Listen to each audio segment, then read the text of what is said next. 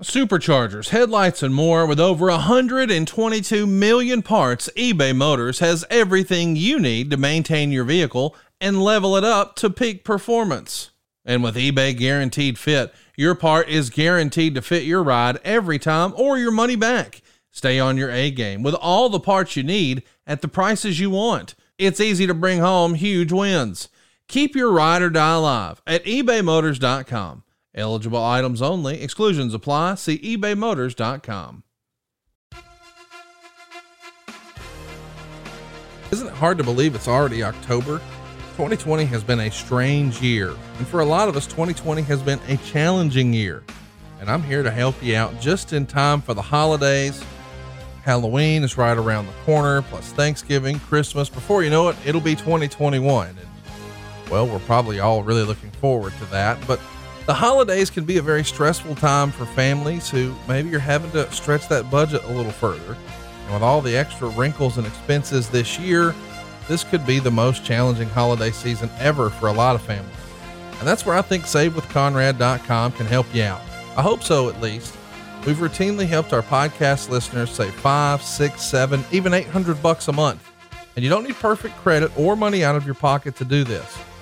If you've unfortunately racked up a bunch of debt and now you find yourself feeling stuck making minimum payments, SaveWithConrad.com can help you out.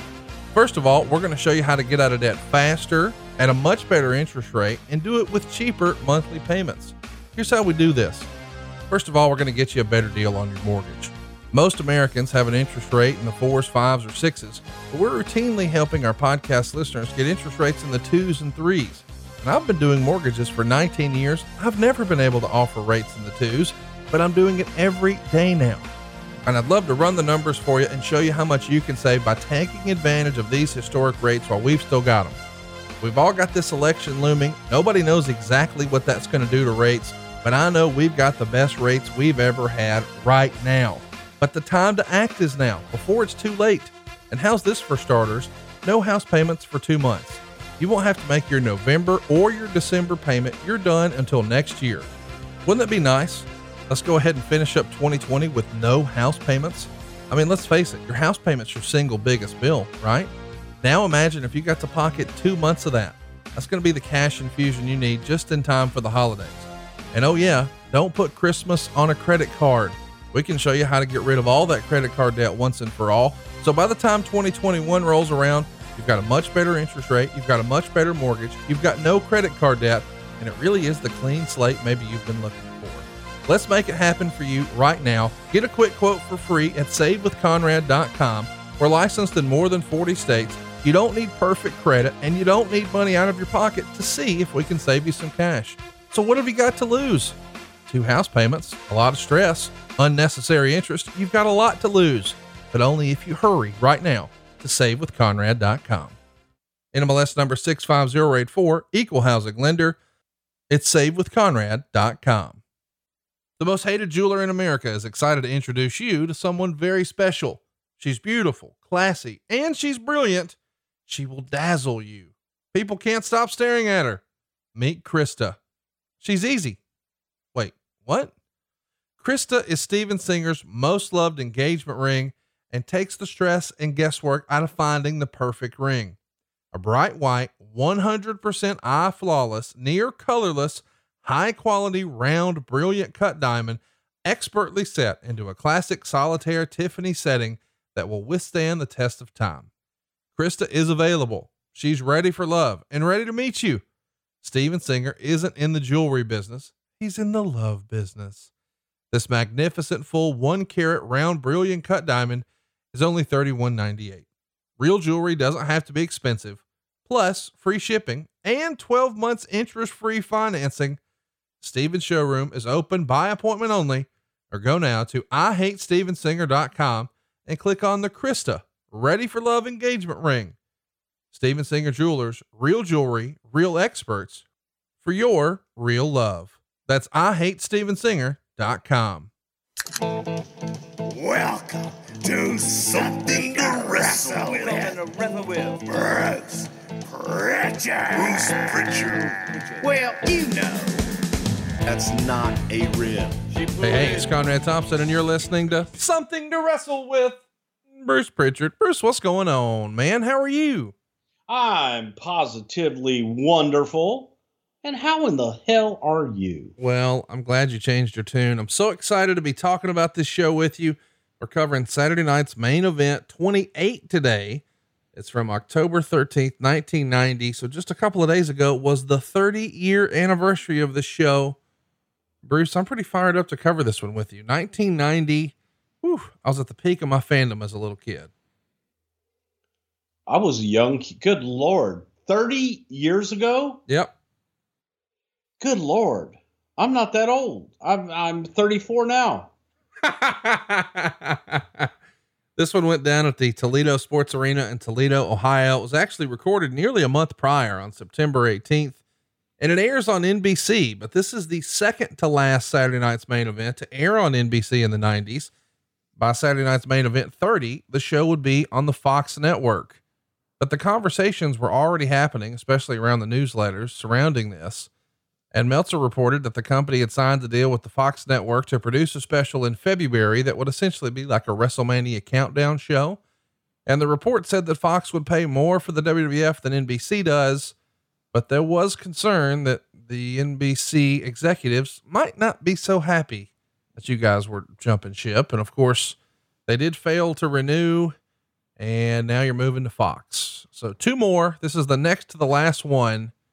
When we first started talking about Saturday night's main event, you made it very clear that NBC was very hands-on, and Dick Ebersol, as we famously said here on the show, Dick was everywhere. They were scripting some of the promos and had a lot of input. Was the bloom off the rose here? I think a little bit, and more than anything, I don't know that it was so much that NBC was unhappy. I don't think that they were unhappy at all. Matter of fact, they had a great deal, so there's nothing for them to be unhappy about. However, the production of the television show, you look at what happened from the time that they started with Saturday night's main event to now, 1990. The television studio in Stamford had opened. So we had our own state-of-the-art editing facilities and editors and producers and everything that was working in-house for us.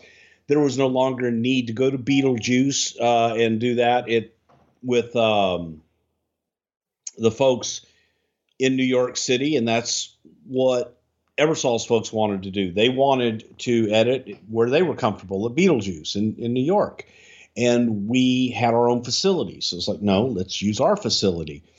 In addition to that, there had been a little bit of controversy with the director of Saturday night's main event from the NBC side, and it actually wasn't even NBC. It was Dick's production company and us, in that he wanted to do things his way, and Vince wants to do things his way. It's Vince's ball and it's Vince's game. So that's the way that we're going to do it. So we had gradually taking more and more control over of that product, where before it was on the production side of things and network side of things handled by Ebersol's production company, much more so than us. And now, as we have our own facilities and things are getting bigger and growing, we're taking a lot more ownership of it, and we're doing a lot more of it. Talk to me a little bit about when things started to get a little rocky. One of the things I saw in the Observer, and I'm sure you're going to cry foul on that, but I at least want to bring it up. There's blood in this particular show. Of course, we're going to see Dustin Rhodes sitting ringside. $1 Million Man's going to try to buy everyone's seat around him. He won't sell his seat. Eventually it breaks down. Virgil and DiBiase attack Dustin. Dusty comes in for the save, but it's too late. His son has been lacerated. So there's blood here on NBC, but the Observer would write, quote, Titan ran into trouble in 89 when it aired blood by a blade wound, which is expressly against NBC standards in violation of Titan's contract with the network. While some are saying the juice was hard way or an accident, if that's the case, it will be edited off the show. My guess is that's far too coincidental to be anything but part of an angle. So do you remember there being quote unquote heat, if you will, in 89 about you guys, getting a little color on NBC? Wait a minute. I want to see where this guy comes up with that there was this written agreement, no blade. I want to see that, Dave. Right. And you know what? If you can produce that document and prove that, then I'll quit the show. Well, let's hope he doesn't. I'll quit everything. It's just a blatant made up fabrication from some wannabe gossip monger sitting there creating his own conspiracy theories and making shit up. Okay, you ain't got to get hot about it. No, I am hot about it because it's just a lie that you probably read when you were looking at that 1989 as a small little Conrad, and you were probably at the Motel 6 Conradison. It wasn't a Conradison yet. It would grow to that. But yet you probably believed the lies and the bullshit and fabrication that this person printed. I can't even call him a man, that this person printed and represented as fact when it is pure fiction. Could you imagine the lawyer drawing that contract up? No. Well, it would be Clint. My name is Clint, a lawyer from Hershey, Pennsylvania. Okay. And I'm going to stipulate that there will be no blood with someone taking a blade out of their pocket and cutting themselves on NBC Saturday night's main event. Fuck me running. Here's something else that's making the news. In addition, the WWF has filed suit against the New Jersey State Athletic Commission for its tax on its television revenue. Titan admitted to the state legislature back in '89 that wrestling was predetermined and that the participants worked together to put on a show as a way to rid itself of commission regulation. The move garnered a lot of publicity and did result eventually in a few states, most notably California, dropping regulation. However, in New Jersey, the governor pocket vetoed the bill. In other words, it just wasn't signed until its time expired, and then the bill was killed. So Titan loses the fight. And that's in the Observer here that Titan is getting both the bill reintroduced in the legislators, and they're also attacking the commission through the courts, claiming that pro wrestling isn't a sport, but an art form, and therefore it's protected from the athletic tax. The state commission has counterfiled a suit against Titan Sports, and a judge denied the motions from both sides. So it looks like it's going to be decided by a jury. And we've talked about this in '97. Of course, when we covered SummerSlam '97, we know that you guys brought out the governor and handed her a world title and celebrated that, yay, we can have big events in New Jersey again. But I got to tell you, this is some wild shit here, man. The company is suing the New Jersey State Athletic Commission. What do you remember about this? Well, because it was silly. And when you think back and you look at the athletic commissions regulating wrestling is a joke in and of itself from the point of view that they're regulating an entertainment show. They don't regulate Broadway. They don't regulate a Barbra Streisand concert. And it falls into that same group that it's total insanity to think that they have any jurisdiction in reality. However, for so long, wrestling promoters craving legitimacy would pay the tax, and they would pay to allow these outside commissioners come in and dictate to them how to run their shows and dictate to them that they need to have a doctor there, which that's a good idea to have a doctor there. But to have a commissioner with a set of rules that were silly and never, ever actually abided by, but they would pay that to have that legitimacy to say, hey, we're regulated by the state athletic commission, so we have to be legit. That's the price that they paid, that 5% off the top to have that air of legitimacy. When you look at it, you look at the amount of money and especially the amount of money a company the size of Titan Sports at the time is paying to athletic commissions for them to do what? They did nothing. Now the athletic commissions are coming back and they're saying, well, if the event emanates from our state and you are getting revenue from this event emanating from our state, then that revenue also pertains to this event, and we want 5 points of that. It's not bad enough you're getting 5 points of the live gate there because of whatever fucking bullshit law there is. But now you want 5% of worldwide distribution and that you have no entitlement to at all. So it was a silly play by the State Athletic Commission, so much so that it's like, okay, you want to play this game? We'll make sure that you don't get anything from now on, because now we're going to expose you. We're going to come out and say, hey, again, let everybody know, folks, this is entertainment. This isn't sport, never has been. They're predetermined winners and losers. And what we do here is tell stories and entertain people. This is not a physical competition. This is art. This is a play. This is all written. So you know what? Forget about the 5% that you would have gotten on live events. You're not going to get anything now because you don't deserve anything. We played the game enough. Now they got greedy, and their greed is what eventually costs them their revenue for the state and also a lot of jobs on their side. It can be a little frustrating, especially if you're in a hurry or running late, to find yourself at a railway crossing waiting for a train. And if the signals are going and the train's not even there yet, you may feel a bit tempted to try and sneak across the tracks. Well, don't. Ever. To the naked eye, trains often appear to be further away and moving slower than they are, and they can't stop quickly. Even if the engineer hits the emergency brake right away, it can take over a mile to stop. Over a mile to stop.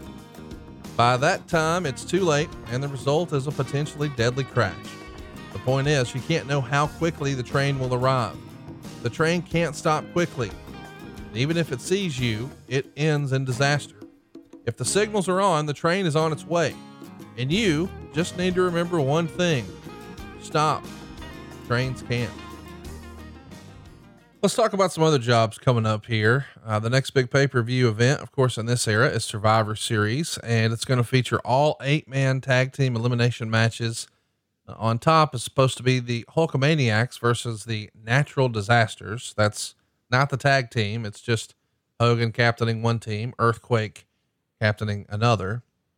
The Warriors are going to open the show against the Perfect Team. And then, of course, we're going to end in the ultimate match of survival. And Meltzer freestyles in the Observer here that the last match would probably tease Hogan Warrior at WrestleMania. Of course, that would have been a WrestleMania rematch for 7. We know we're on the heels of 6 here.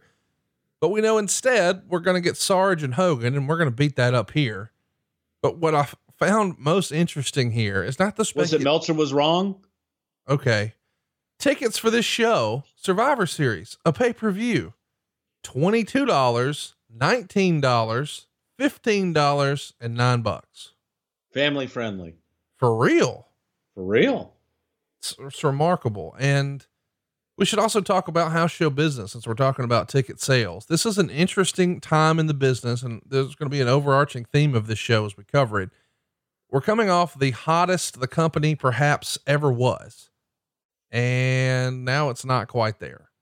And people are going to sort of freestyle, whether it's Wade Keller or Dave Meltzer, that they're not exactly going to call Warrior a bust as a draw, but it's disappointing from when Hogan was on top. Here's an example. The company ran their first show at MSG in months on September 21st and drew under 12,000 folks. That's roughly $185,000 gate in what was described in the Observer as a poor show. But by the standards of the day, it's the 4th largest show since WrestleMania. On top, it's Ultimate Warrior and LOD taking on Demolition. If you had to go back and think back to, say, the fall of 1990, do you think Vince was considering the move from Hogan to Warrior to be a bust or flop, a disappointment? I don't know that at that time that he was really looking at it as a flop per se, because you're looking at if both sides. So let's say, for example, that Hogan and Warrior both weren't drawing, then you would have looked at it as a flop. I think it was an experiment to look at from the point of view of, is there someone else? Is there another attraction that we can get to the point of being as viable as Hulk? And Hulk was still an attraction, and people were still paying to see Hulk. And the argument was made that a lot of people thought, well, shit, it's hard to give Warrior that flunking grade, if you will, when Hogan's still active. Right. Because now I've got a choice. The truer test probably would have been take Hogan out of the equation and see how Warrior draws on his own. Given a choice, I think that people preferred Hulk. Well, they definitely did. And they did run shows like that. And we're going to break down some of the differences here that really stuck out to me. But this is the era, because this is important. You know, for years at this point, you guys had been running not just A and B towns, but A, B, and C towns. You were running 3 shows a night. And Meltzer would freestyle that perhaps you didn't have enough talent to really make that third show profitable. So when you decide to kill the third show and just go to 2 touring shows, you're going to have Hogan on top of one. You're going to have Warrior on top with the other. And now we can see what we've really got. So that's going to result in some folks leaving, some folks being laid off, et cetera, et cetera. I mean, listen, 3 shows, that was probably a tall order to begin with. Do you think 2 was the right way to go with this? Well, yeah.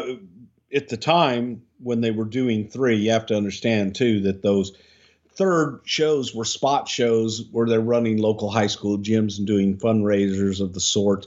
They weren't major markets. And now you're running kind of an A market and a B market. Maybe that, if you're running New York City as an A market, you may be running, Cleveland, which also is an A market, but you're not going to be running as big of a market. Maybe Indiana. I don't know. Shit. I try to think of like a smaller market. Kansas City. Okay. Would be a B market. Something else I wanted to bring up here. One of the reasons that Hogan can't be on all these shows is he's got so many other opportunities outside of the ring. One of them being Suburban Commando, which is going to start filming on September 24th in Hollywood. And reportedly New Line Cinema offered a role in the film to comedian Richard Belzer, who we all know was famously choked unconscious by Hulk Hogan on Belzer's show. I think when they were out promoting WrestleMania, like the original one. And I think they ultimately settled out of court for, I don't know, like $300,000 or something like that. This is the ultimate rib, is it not? Inviting Belzer to be in this Hulk Hogan movie. Well, it would have been a nice part for him. Sure, it would have. Yeah. Of course, we know that somebody else is going to pop up in Suburban Commando, and that would be The Undertaker. And I can't believe this is real, but everyone's been speculating about the egg they see on TV around this time. Of course, it's going to be the big kickoff for the gobbledygooker. We've covered that in our Survivor Series 1990 episode way back in 2016. Check the archives at somethingtowrestle.com. But there's lots of speculation about what's going to be in the egg. The first time we heard the rumor in the Observer, it was that it would be King Kong Bundy returning, which I have to admit would have been quite the fucking visual. The idea that King Kong Bundy, every time you go to the bank and cash a check, you're stealing money, Bundy. You go out there and you flip flop and you lay there like a piece of shit, you're like a big old jellyfish in the middle of the ring, Bundy. You're the drizzling shit. You cash a check. You're stealing money from this company, Bundy. There was something a little later in the Observer. This is directly from the Observer, and it's written, everyone seems to think Mean Mark, who at the time was of course in WCW, will be hatched out of the egg on Thanksgiving and be called Eggman. Thankfully, he was not Eggman. He was The Undertaker, and history was made. And again, 100% fabricated bullshit, just made up lies. From King Kong Bundy to Mean Mark being the Eggman, to Ric Flair coming out of the egg, to there was another one that they had that this was a great one, that Andre was going to come out of the egg, as you know, it was a giant egg that would hatch a giant. So Completely false. From day one, very beginning, the egg was the gobbledygooker. I love the way you say that. From day one. No, nothing in between. There was never, hey, it could be this guy, it could be that guy, we could do this, could be that. It was gobbledygooker from the beginning. Right. To be a mascot. Kind of like the San Diego chicken. Right. So, Dave, as usual, 100%, 10,000% completely wrong, fabricated, just okay. make up. He's still making up shit. Let's talk about superstars. You guys had an angle on here, which we've recently talked about. It's a brother love segment where Rick Martel would spray arrogance into Jake Roberts. Hang on. But it is good that Mark thought for a little while he was Eggman, that he was going to be hatched in an egg to come out. Yeah. You're going to go from being a badass in WCW to, Eggman. Yeah. We just destroyed his career, didn't we? Yeah. I wish you would have came up with something better. Yeah. Well, you did come up with a fun angle for Jake and Damian. Of course, arrogance being sprayed in their face with Rick Martel. But the other fun thing that happens on the Brother Love show in this era, the Ultimate Warrior put a dress and a wig on you and called you Sister Love and said, it's just another dress for Savage to hide behind. What do you remember of this segment that, we sometimes get tagged on online? I thought it was very mean. I thought it was unprofessional and very, very mean. I was a very nice guy and I didn't deserve to be treated that way. Shit, it was actually a lot of fun and I enjoyed doing that shit. I enjoyed the diaper stuff with Piper. Yep. And the shaving kit. And this was one that I actually enjoyed with Warrior with the whole wig and the Sister Love stuff. And I wanted to do like a big giant, bra with all kinds of stuffing popping out over the top and shit like that and have more fun. Of course, he didn't want to. He didn't want to do. It's like, if you're going to do it. Do it. Yeah. Just let's get ridiculous, man. You want to go fucking crazy? Let's go fucking crazy, man. But it was actually, believe it or not, that was a lot of fun and it was something to do, being tied to Savage and all that other shit. And it was go do that before I got serious with Taker. Another thing that popped up in the news that I'd never heard about, Meltzer would say backstage in Oakland, there was a fight between Kurt Hennig and Boris Zukov. Word was, there was a few serious blows were thrown before Blackjack Lanza threatens to dock both guys some pay and then they break it up. But apparently Boris was getting the better of it. And Meltzer says, think about it. How are you going to hurt that head? What do you remember, Kurt and Boris getting into it for here? I don't remember that at all. And I find it, if that actually did happen, I think it would take an awful lot because Jim Nelson, AKA Boris Zukov, is probably one of the easiest going guys you'd ever want to meet. It's got to be a rib, right? Kurt loved to rib people. Maybe he ribbed him and probably went too far. And yeah. Now that I could see, and I could see just pushing Jim to that point where it was like, fuck you, Kurt, and Kurt bowing up and neither guy backing down. But hey, here's a true statement that, Dynamite Dave actually made. You couldn't hurt that head of Boris Zukov. Let's talk about something else that's happening in this era. We should mention that, the fight with Crockett is over. He's out of the biz now. There you go. Crack a cold Miller Lite. Hey, by the way, since we're talking about cold beverages, you got some special deliveries at the HQ recently. You made a plea for help here. And boy, did our listeners hear something to Wrestle Army. Did they come out and force for you or what? Holy shit. Okay. The greatest beverage in the entire world, Sobe water, blood orange mango, the single greatest beverage ever made, great nectar to mankind. You can't get it up here. And a Pepsi representative that actually DM'd me and said, hey man, they don't make it anymore. But you know what? The something to wrestle with Bruce Pritchard listeners. By God, they don't take no for an answer. You know why, Conrad? Because there's three kinds of people in this world. There are those that try. There are those that give their best shot. And then there are those that listen to this podcast and love us, and they do whatever the fuck it takes. Okay. So imagine the delight when my assistant is, I don't know, she's maybe like 3'4", but she comes in and she's like, "Oh my God, there are these huge heavy boxes." And she brings them in and puts it down and says, "What is it?" And I lift it up and immediately I knew. Yep. Boxes of Sobe water, of blood orange mango Sobe water. Mike Kolb, okay, mentioned him a couple weeks ago, right? Yep. Yesterday he sent me another care package. I love you, Mike. Dave Riney, a humongous box. I love you guys, and as sad as it is to say, I'm drinking my way through it too because I've been jonesing for it. Matt Miller sent me a humongous, beautiful care package. I love you guys. I appreciate you. Can't forget Lenny Bakken was the first one. He's got my home address, so he sent it home, but the rest of them came to the office. So it was, you can't imagine, my refrigerator is stocked full, and I am one happy camper because midday I break into it. It's like, when you go to happy hour and you have that first beer. That's how I am with my blood orange mango Sobe Life water. Absolutely, positively love it.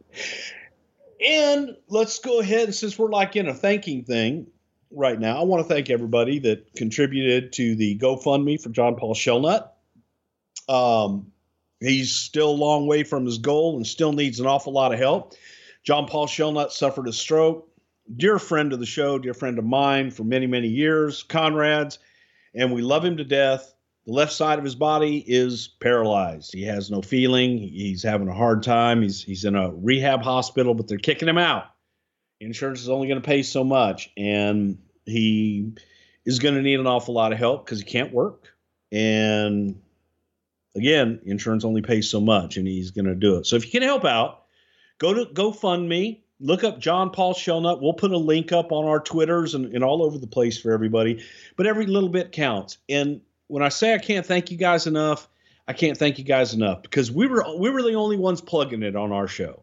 And JP's got some famous friends that we blew everybody out of the water because it was the listeners here on this show that left a note saying, "Hey, we love this show, so we love John Paul," and helping him out. And I can't thank you enough. And if you can, please GoFundMe John Paul Shelnut, a wonderful guy. He just needs some help right now. And that's what we do is we help, and we help those that need it. And to all you guys, can't thank you enough. Absolutely. And we hope he's doing better sooner rather than later. Let's talk about something that's happening, with counter programming. I stopped there because we wanted to thank everybody who helped with the Sobe water.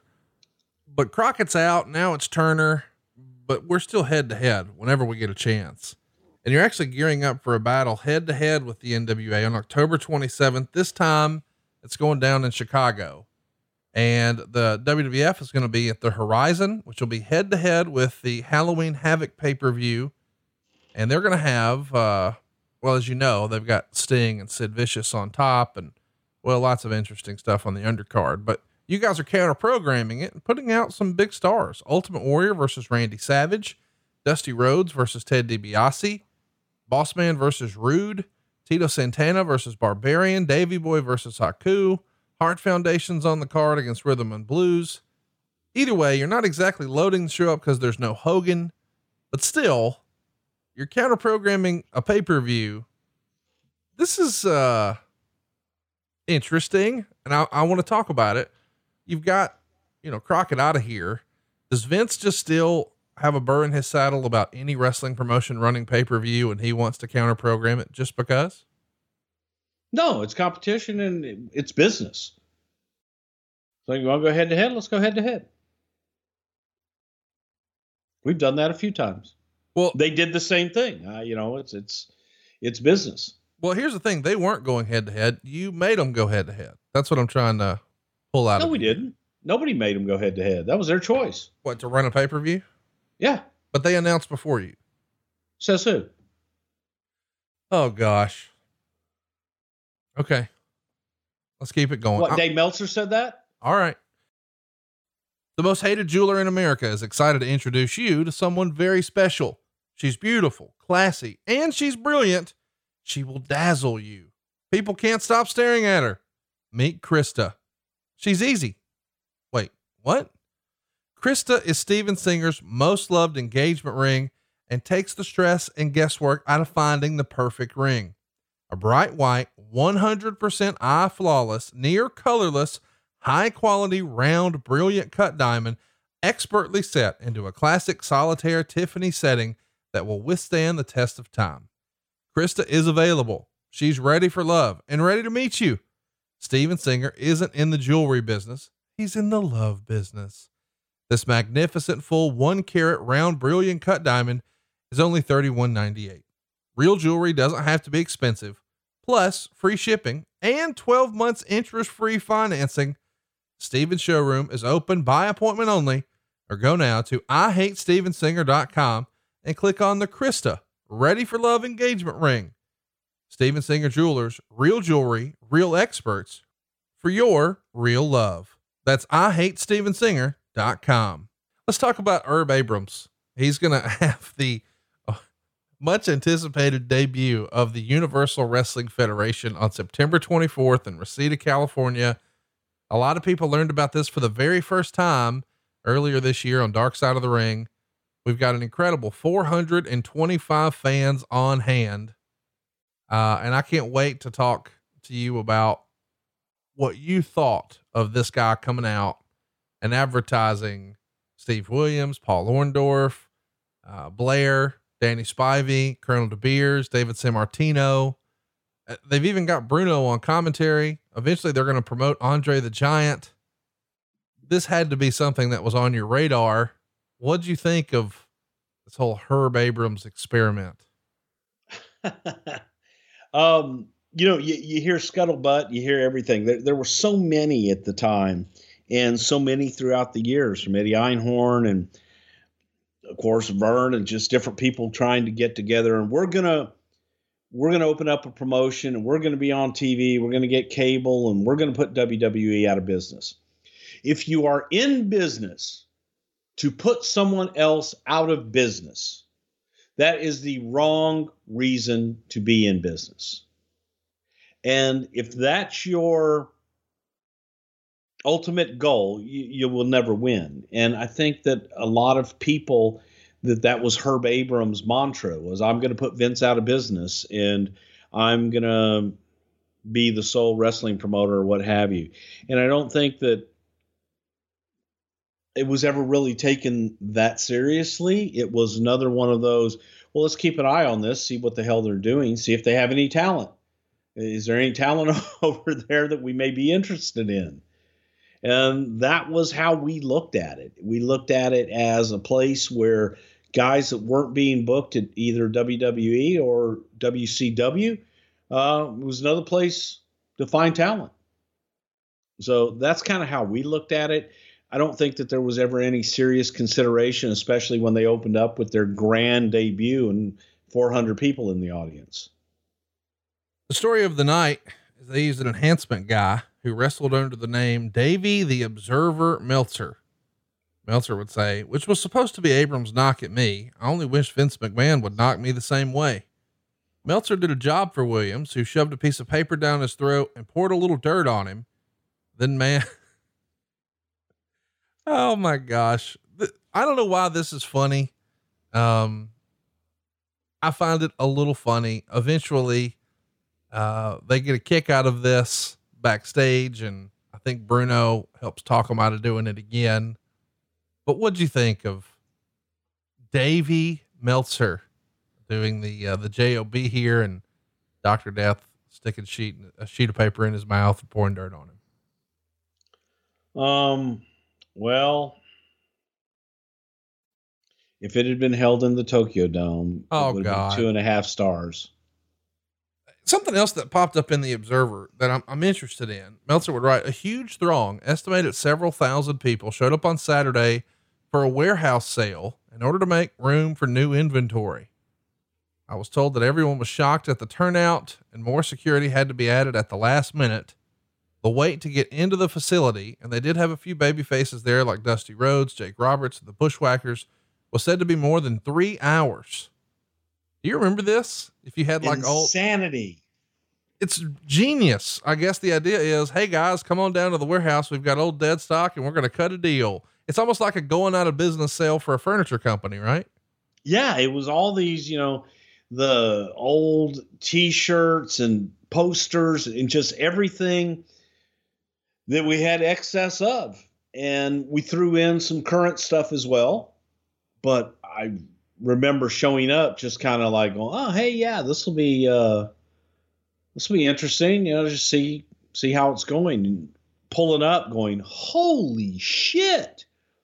Got cops out there directing traffic and all this other crap. Had to pull around back to go in, and it was quite impressive to say the least. But yeah, people, it was there. They had the stanchions, Yep.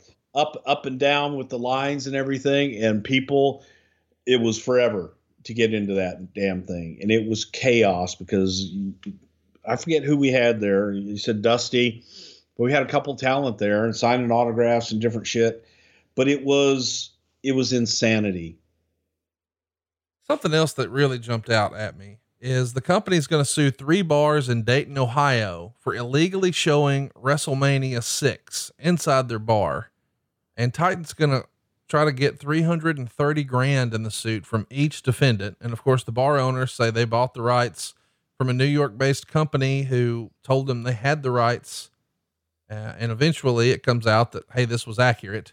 Primetime 24 had negotiated this and it was authorized through the company, but I guess it's enough of a burr under the saddle. They say no more closed circuit like this. It's only pay-per-view moving forward. I guess maybe WrestleMania 6 didn't do gangbusters on closed circuit because, well, pay-per-view was a little easier to come by here in 1990. But my question when I saw the story was, how the hell did Titan find out? This is way, way, way before the internet. Did you guys just have a quote unquote stooge in Dayton who tattled? I mean, it seems really random. This would be on your radar in Stamford. What's going on in a bar in Ohio? Well, because it was the number of people that attended and the number of people that they had come in. And again, yeah, you've got people that get that information to you. You also have watchdogs out there ahead of time that are looking for anybody advertising the event at a reduced rate. So, for example, hey, come to the Conradison and watch WrestleMania, and it's only $15 a head. I see. When you're charging whatever it is, $24 a head on pay-per-view. Or you have closed circuit, which by that time the closed circuit was almost non-existent. Yeah. So the way that the satellite companies would do it to a bar, someplace where the patrons had to pay to watch it as a cover charge or something like that, is they would do it by capacity. Right. So if your bar held 100 people, you would pay, essentially, you'd pay that $24 a head for the 100 people. And then if it's 200 people, you do it per your capacity. And I think that the rub was, yes, they did purchase it, but I think there was a little misrepresentation as far as what their capacity was and what they were actually charging and advertising. Meltzer would report in this era, Coco Beware had some sort of fight in a Holiday Inn bar in San Francisco on Saturday night, and he sent home from the tour. He would miss Sacramento and Fresno. Jerry Monty would substitute for him. Meltzer would say, no word if it's long-term. And you've told us before that what really gets Coco the axe is a fight overseas. Was Coco just a hothead? What can you tell us about Coco and his temper that seems to make the news with fights here and there? See, I never knew Coco to be a hothead. Now, I say he's not a hothead, but Coco was a ballsy son of a bitch, and Coco wouldn't take shit from anybody. Coco wasn't the biggest guy in the room, but I dare say I'd put him at the top of the toughest guys in the room. So I think that sometimes people looked at Coco as smaller or shorter in stature, but he more than made up for it with his toughness. So I just think that Coco was the kind of guy, from my experience, that he had to get pushed pretty damn far to fight. But when he did, you better look out because he will whip your ass. Something else that I want to talk about, because you mentioned it earlier, you brought it up, that, hey, here will be the real test of what the drawing capacity was. Meltzer would write, you know what kind of money Hogan means? Compare the California houses. With Hogan, they did 167 grand in Los Angeles, 105,000 in Oakland, and 95,000 in Sacramento. With the exact same crew, but no Hogan, they did 30,000 in Fresno. He's the biggest star in the business in 1990, and it's not close. No, it wasn't close. Not even remotely. And what had happened is over the years is I think that Hogan's drawing power just got stronger. They weren't tired of him yet. They were getting tired of him and they wanted something new. I just don't think that what we were giving them new is what they wanted. Meltzer really goes deep on what's going on with the house show business in this area. He says, because the house show gates have been fair for the past few months, Titan is starting to do localized interviews for the major markets. In fact, in this market, which has always been one of Titan's hottest, but the last two houses with Hulk Hogan haven't been anything higher than the previous houses without him. They even ran an angle for the market. Hogan was beating Quake by DQ everywhere, but here they brought out a video camera and, they do a whole angle here. And then Hogan does specific localized interviews talking about the last match and the upcoming match, almost like it used to be done. And Meltzer would say, give them credit. When a market they've made a ton of money in starts to struggle, they do the right thing in order to spark it back up. It may not work, but at least they're not just sitting there and letting it slide. The localized promos, that's something I do want to bring up because it's something we used to see a lot on TV and then it felt like it went away. Was there a time when the company was so hot that we felt like we didn't have to, we know something, brother, this Saturday night in the steel cage. And then when it starts to dip, you just adopt it again. Why did Vince move away from it in the first place? Did it make it feel smaller or less than, and not doing those localized promos makes it seem like a bigger deal? Or what's the rationale for pivoting in the first place? Well, I don't know. We never actually stopped doing localized promos. We changed the way and the format that we did the promos localized because we had an event center, for lack of a better term, and we had someone throwing to comments from everyone. You didn't hear Hulk actually say, well, brother, right here in Fresno at the Fresno Coliseum, I'm going to do this. You had Gene Okerlund say, hey, Fresno, Hulk is coming. Let's go to Hulk and tell us about what you're going to do to Earthquake. Well, brother, right here, Earthquake, you're going to get yours. And it was, Hogan's comments were generic, specific to the match. Right. The wraparounds, they always were customized. So it was just the way and the style and the format that we did it. And just, kind of went back and looked at maybe it will mean more if the talent are speaking directly to the consumer. And we're talking about, here in Houston, Texas at the Sam Houston Coliseum, and mention people locally from the talent themselves versus the guy in the event center. Let's talk about this a little more. Meltzer would say the drop off basically started after WrestleMania. When it first took place, there were some that were just labeling it as a post WrestleMania drop off. Traditionally, the period prior to the big show and for the few months after, the live gates show a marked drop off. However, just as traditionally, when the big title changes hands, the first go around for the new champion is usually big business. That didn't occur this year. 2 years previously, when Randy Savage came out of WrestleMania as WWF champion, his matches with Ted DiBiase shocked everyone because they did huge gates nightly until it started fizzling in the latter stages simply because it dragged out maybe a month too long. This year with the Ultimate Warrior, who beforehand figured to be a better drawing champion than Savage, but he turned out nowhere to be close, and his first go-arounds were only decent business. But now summer's over, and whatever post-WrestleMania letdown that there may have been should be long over, but the box office blues are not. And Meltzer does a little freestyling. He says there's many excuses that have been given. It's hard to say what's valid and what's not, but nobody seems to think it's a temporary problem because they don't see anything on the horizon that's going to turn business around. And Meltzer says this problem isn't unique to the company, but they've almost been impervious to this, whereas the NWA had really struggled. And he even freestyles that maybe some of the problem is from pay-per-view.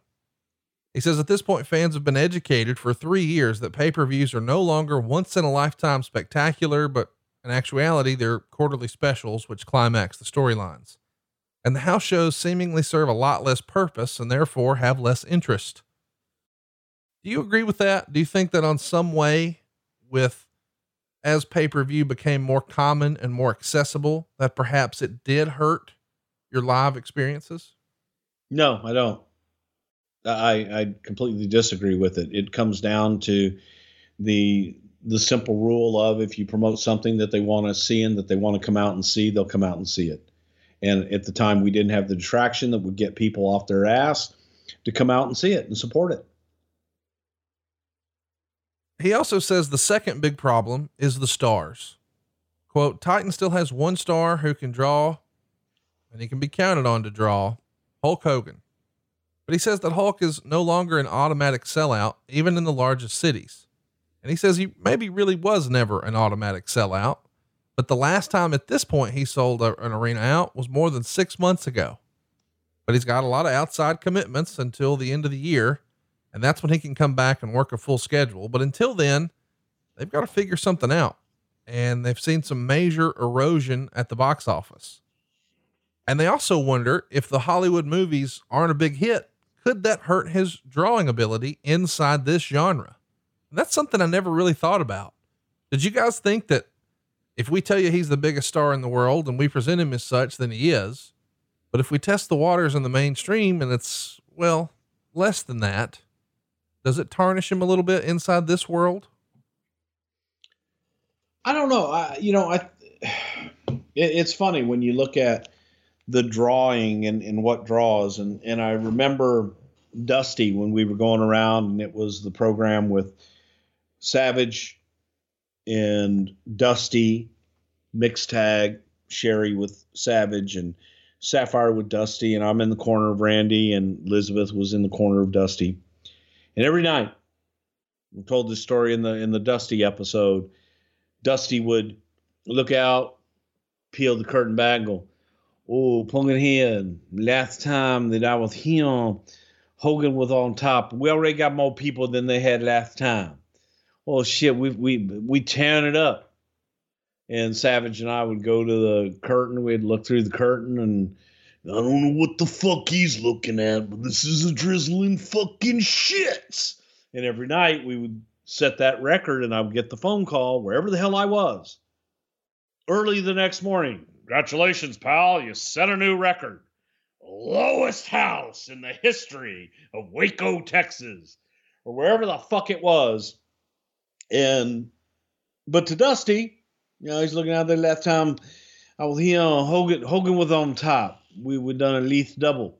And literally for almost every market, we did set a lot of low records, didn't draw for shit. With the exception, Madison Square Garden, we outdrew Hogan and Earthquake with our match on top. And that was one that, Dusty used to point back to, go back, just check the garden, baby. Just check the garden. And we probably, that's all that counts, baby. The mega MSG, baby. American Dream. Outdrew Hulk Hogan. Last time they're big. What? How much TV time they put in that Pungenhead? They had the big angle with you. Of course, you part of this too. I'll give you a little bit of credit, not that much because it's American Dream. But baby, we had it all there. And Hogan, all this TV time. Put him out, broke his ribs all inside by the big Earthquake. Come in. And then little old American Dream comes on in and outdraw them, if you will. And he hung his hat on that one garden show because we did. We actually beat him in the garden. But it just was, yeah. It's the attraction. That's all it is. This episode is brought to you by Blue Chew. Guys, remember the days when you were always ready to go? Well, now you can increase your performance and get the extra confidence in bed you've been looking for. Listen up. It's BlueChew.com. That's blue like the color blue. As you know by now, Blue Chew brings you the first chewable with the same FDA-approved active ingredients as both Viagra and Cialis. Now, what's great about Blue Chew is you can take them anytime, day or night, even on a full stomach, so you can be ready whenever an opportunity arises. If you could benefit from more confidence where it really counts, Blue Chew is the fast and easy way to enhance your performance.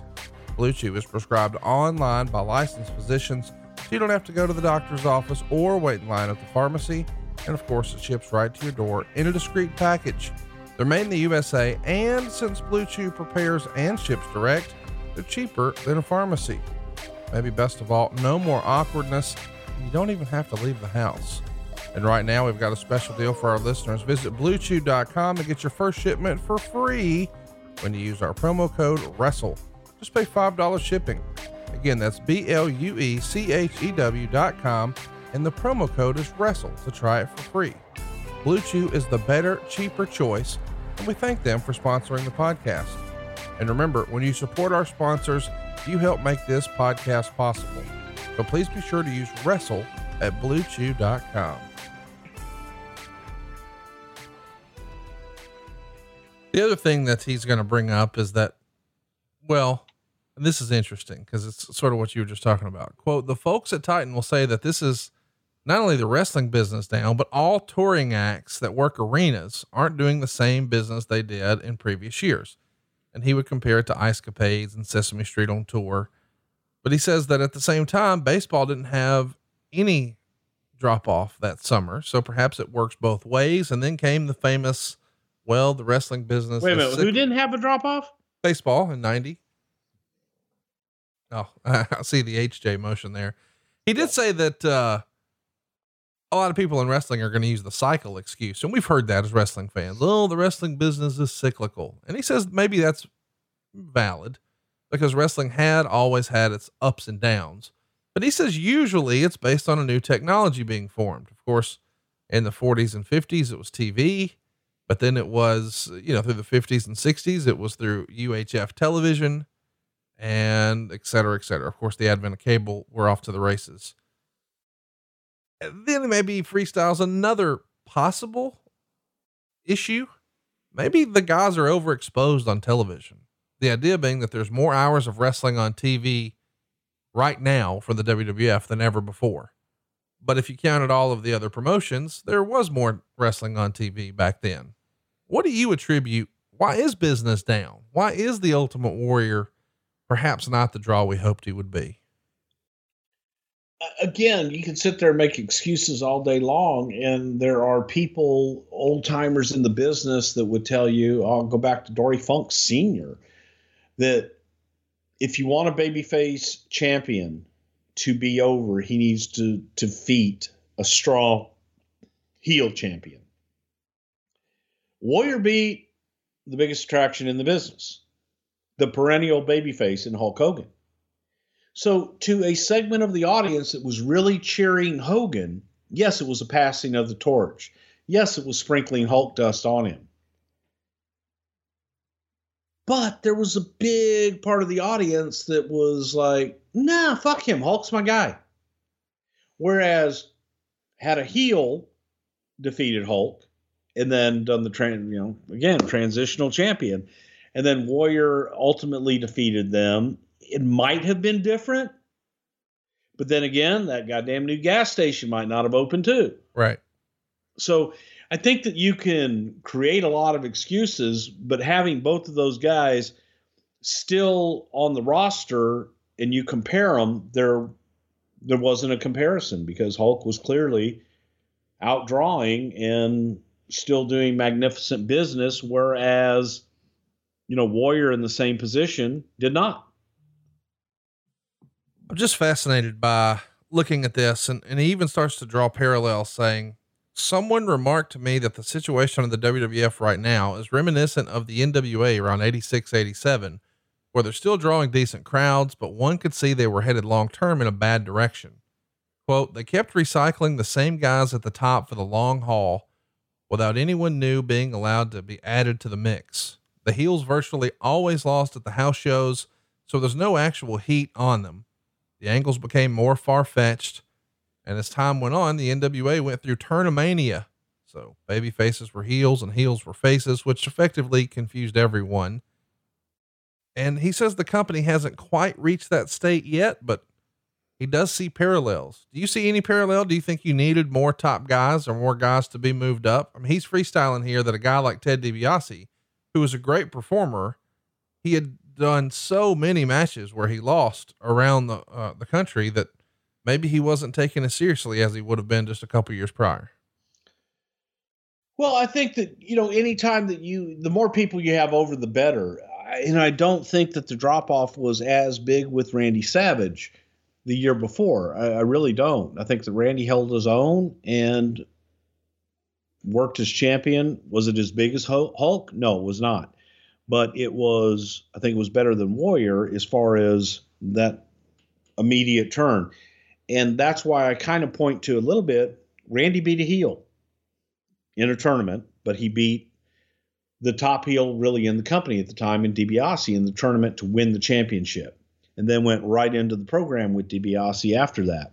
So it was a hot program with a distinctive babyface and heel, and Hulk was out of the picture in the beginning. Hulk came back, in July after Warrior won? So Hulk wasn't really gone that long before he made his return. So it's just, I think you can make excuses all day long, but the bottom line comes down to they want to see Hulk more. Something else that you guys are going to do is you're going to bring back Roddy Piper, and he gets a lot of praise in the Observer for how he was doing on commentary. When he comes in, did you think he would do as well as he did? He's all over this show here, October 30th, 1990, Saturday Night's Main Event. Yeah, I did, because you go back and you look at the early work that Piper did in Georgia Championship Wrestling as Rod Piper when he first came in like 81, I think it was. My years are probably off. And Piper did color straight. Now he eventually got to that heel slant on things, and then, was rowdy Roddy Piper and started getting more into his character stuff. But I knew that Roddy had it in him to be that straight color guy. You add a little bit more Roddy Piper in, which is what people wanted. And I thought it would be very entertaining. And he was. Let's keep it going, because I'm excited to talk about something else. We know that Piper's here because, Jesse's out. The USA Today runs a story on October 8th saying that Jesse Ventura is going to run for mayor of Brooklyn Park, Minnesota, a suburb of Minneapolis where he lives.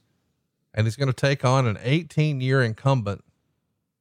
Did you have any idea that he had an interest in politics like this to run and be mayor? We know eventually, 8 years after this, he's going to become governor. Do you think he really thought he had a shot at this? Did you know he was interested in it? Did he ever make an overture to you that he was going to try to run to be governor, or perhaps, as silly as it sounds, maybe not so much in hindsight, the president? Well, first of all, I knew Jesse definitely had an interest in politics from day one, because that was the subject matter whenever we were waiting for Vince to come for voiceovers. Jesse would always be engaged in some kind of political debate with someone in the edit suite. So I knew Jesse definitely was big into politics. And yes, Jesse told us he was going to run for the mayor of his local town there. I don't think anybody in their right mind thought that Jesse would ever win. Just not that he wasn't qualified, not that he didn't do a good job. I have no idea, but just because it was Jesse. And you look at people that you meet, I never would have thought, same thing back in 1988, 1989, that Donald Trump would be president. You don't think about it when you know these people are around them. And then next thing you know, you look up and go, holy shit.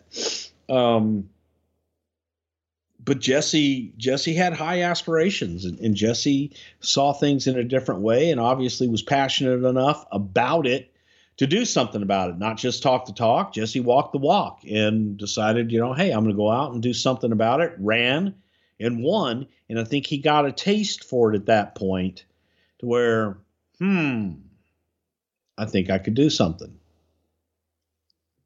Let's talk about somebody else who's coming in trying to do something. Kerry Von Erich, who we recently touched on that Saturday Night's Main Event episode, not too terribly long ago. He's going to start being referred to more and more as Kerry Von Erich and less as Texas Tornado. And Meltzer would even say the new names Texas Tornado and Legion of Doom aren't getting over at all with fans because they're still referring to them as Kerry Von Erich and Road Warriors.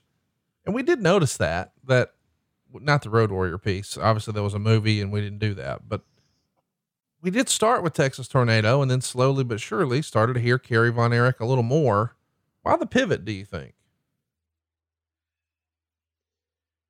From Kerry to Tornado, or to Tornado to Kerry? Like, it feels like you wanted to, we know what Vince does. He wants to rename it and, hey, we're going to own it. And here's our new thing. And that was before, this is now, but it didn't feel like it clicked. So that's why we tried Kerry. Well, I don't know that it was all the way back to Kerry, because it kept him Texas Tornado. It was just maybe more reference to Kerry. Yeah. Nickname. Yeah. Yeah. And I think that it was okay. Maybe people are going to remember, Kerry Von Erich and let's play off of that too. So you're double dipping. You're going to get the Texas Tornado that we created. And, oh, by the way, it's Kerry Von Erich as well. So you get the people that are a little bit confused. I think it was more than anything, just trying to expound that character. Let's talk about, as the company is, struggling a little bit. They're just not the company they were before. Lots of folks are going to start leaving either on their own or maybe they're asked to leave. Perhaps the biggest is Rick Rude. And, Meltzer would say the biggest loss is Rick Rude, whose departure had little to do with weak crowds. Rude quit the promotion in the middle of the week, which is the reason several C-team shows were canceled the weekend of October 8th. The early word was that Rude was simply holding out because he was unhappy with his SummerSlam payoff. Reportedly 17 grand, but you can always take numbers like that with a grain of salt. And supposedly he and Vince had been at odds since he had a triceps injury and missed some house shows with the Ultimate Warrior. But at this point he's gone. And they even announced it on TV that I guess Jack Tunney said that, Rick Rude had been suspended for all the remarks regarding Boss Man's mother. His mother's a whore. Oh my gosh. Listen to you. Chat me up though.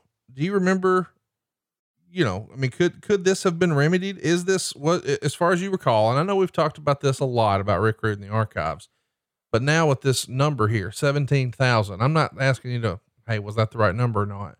But is that really what it comes down to? He was just unhappy with the SummerSlam payoff. Could Vince have said, you know what, pal, you're right? Because we've heard over the years, if guys would complain about their pay, they would go and ask for a meeting with him or JR. And sometimes they'd get a second check in consideration and say, you know what, you're right. Here's a little more. Was Vince worried about setting a precedent here, or was it beyond that and Rude just felt disrespected and he was out no matter what? I think it depends on who you are and what the situation is. I have no idea whether that number's accurate or not, one way or the other. And there's always going to be talent from the beginning of time that feel that they are underpaid no matter what the hell they're paid. They could make and keep the entire house and somehow feel that they got screwed. Right. It's inherent in the business. So for Rick to feel that way wouldn't surprise me in the very least. For him to go to Vince and if Vince, he had a convincing argument, but that's between him and Vince. And if Vince felt that there was a compelling argument, then shit, I could see Vince giving him more money and saying, okay, yeah, you know what, pal, you're right. And here's a bonus. Or if Vince felt very strongly that what he got was fair in comparison to where he was on the card and what he did, then Vince is going to stand by his decision, and that's it. What's crazy though is when Rude leaves, he's got a year left on his contract. So for nearly a year, he can't go to WCW. He's just going to sit at home. It's just amazing to me that he makes this decision. Another guy who quits is Akeem. And Meltzer would say this one was more amicable. He just was tired of the road life and wanted to go home. So he did. And they speculate that he may try to take a stab at the UWF. And Meltzer would also say in the wake of those two departures, the big house cleaning that we mentioned that would have happened last week because of cutting down from 3 shows to 2 finally took place. The number of wrestlers dropped isn't known, nor are all the names known, but the figure is expected to be 15 to 20. And, yeah, apparently there's a lot of moving and shaking here, including Jim Neidhart, Greg Valentine, Honky Tonk Man, with the idea being Neidhart and Honky are going to be kept around just so they can do TV. I think Neidhart was allegedly offered a spot as a color commentator.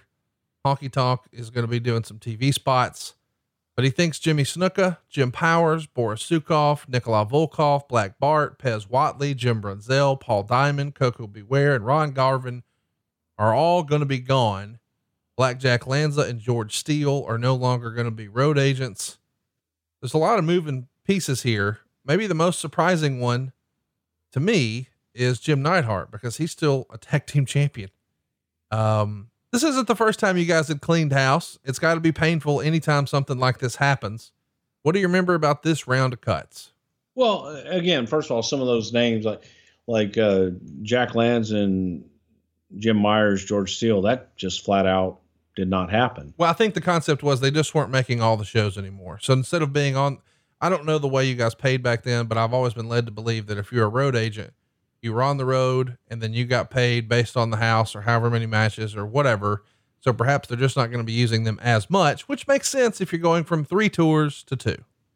Yeah. But again, it wasn't, that was just one of those things. And house cleaning, as far as Akeem goes, he wanted to go and start a mortgage company in Alabama, I believe. Then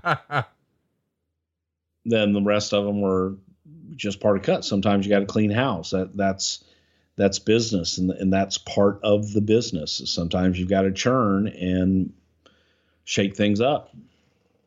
Volkov, he says, although he really doesn't work well, nor have babyface psychology down, was given an awful big push and a lot of big television time, but it just didn't seem to work. He describes Greg Valentine as being a perfect model Titan employee, does what he's told, never misses matches. They thought, maybe they'll find a spot for him.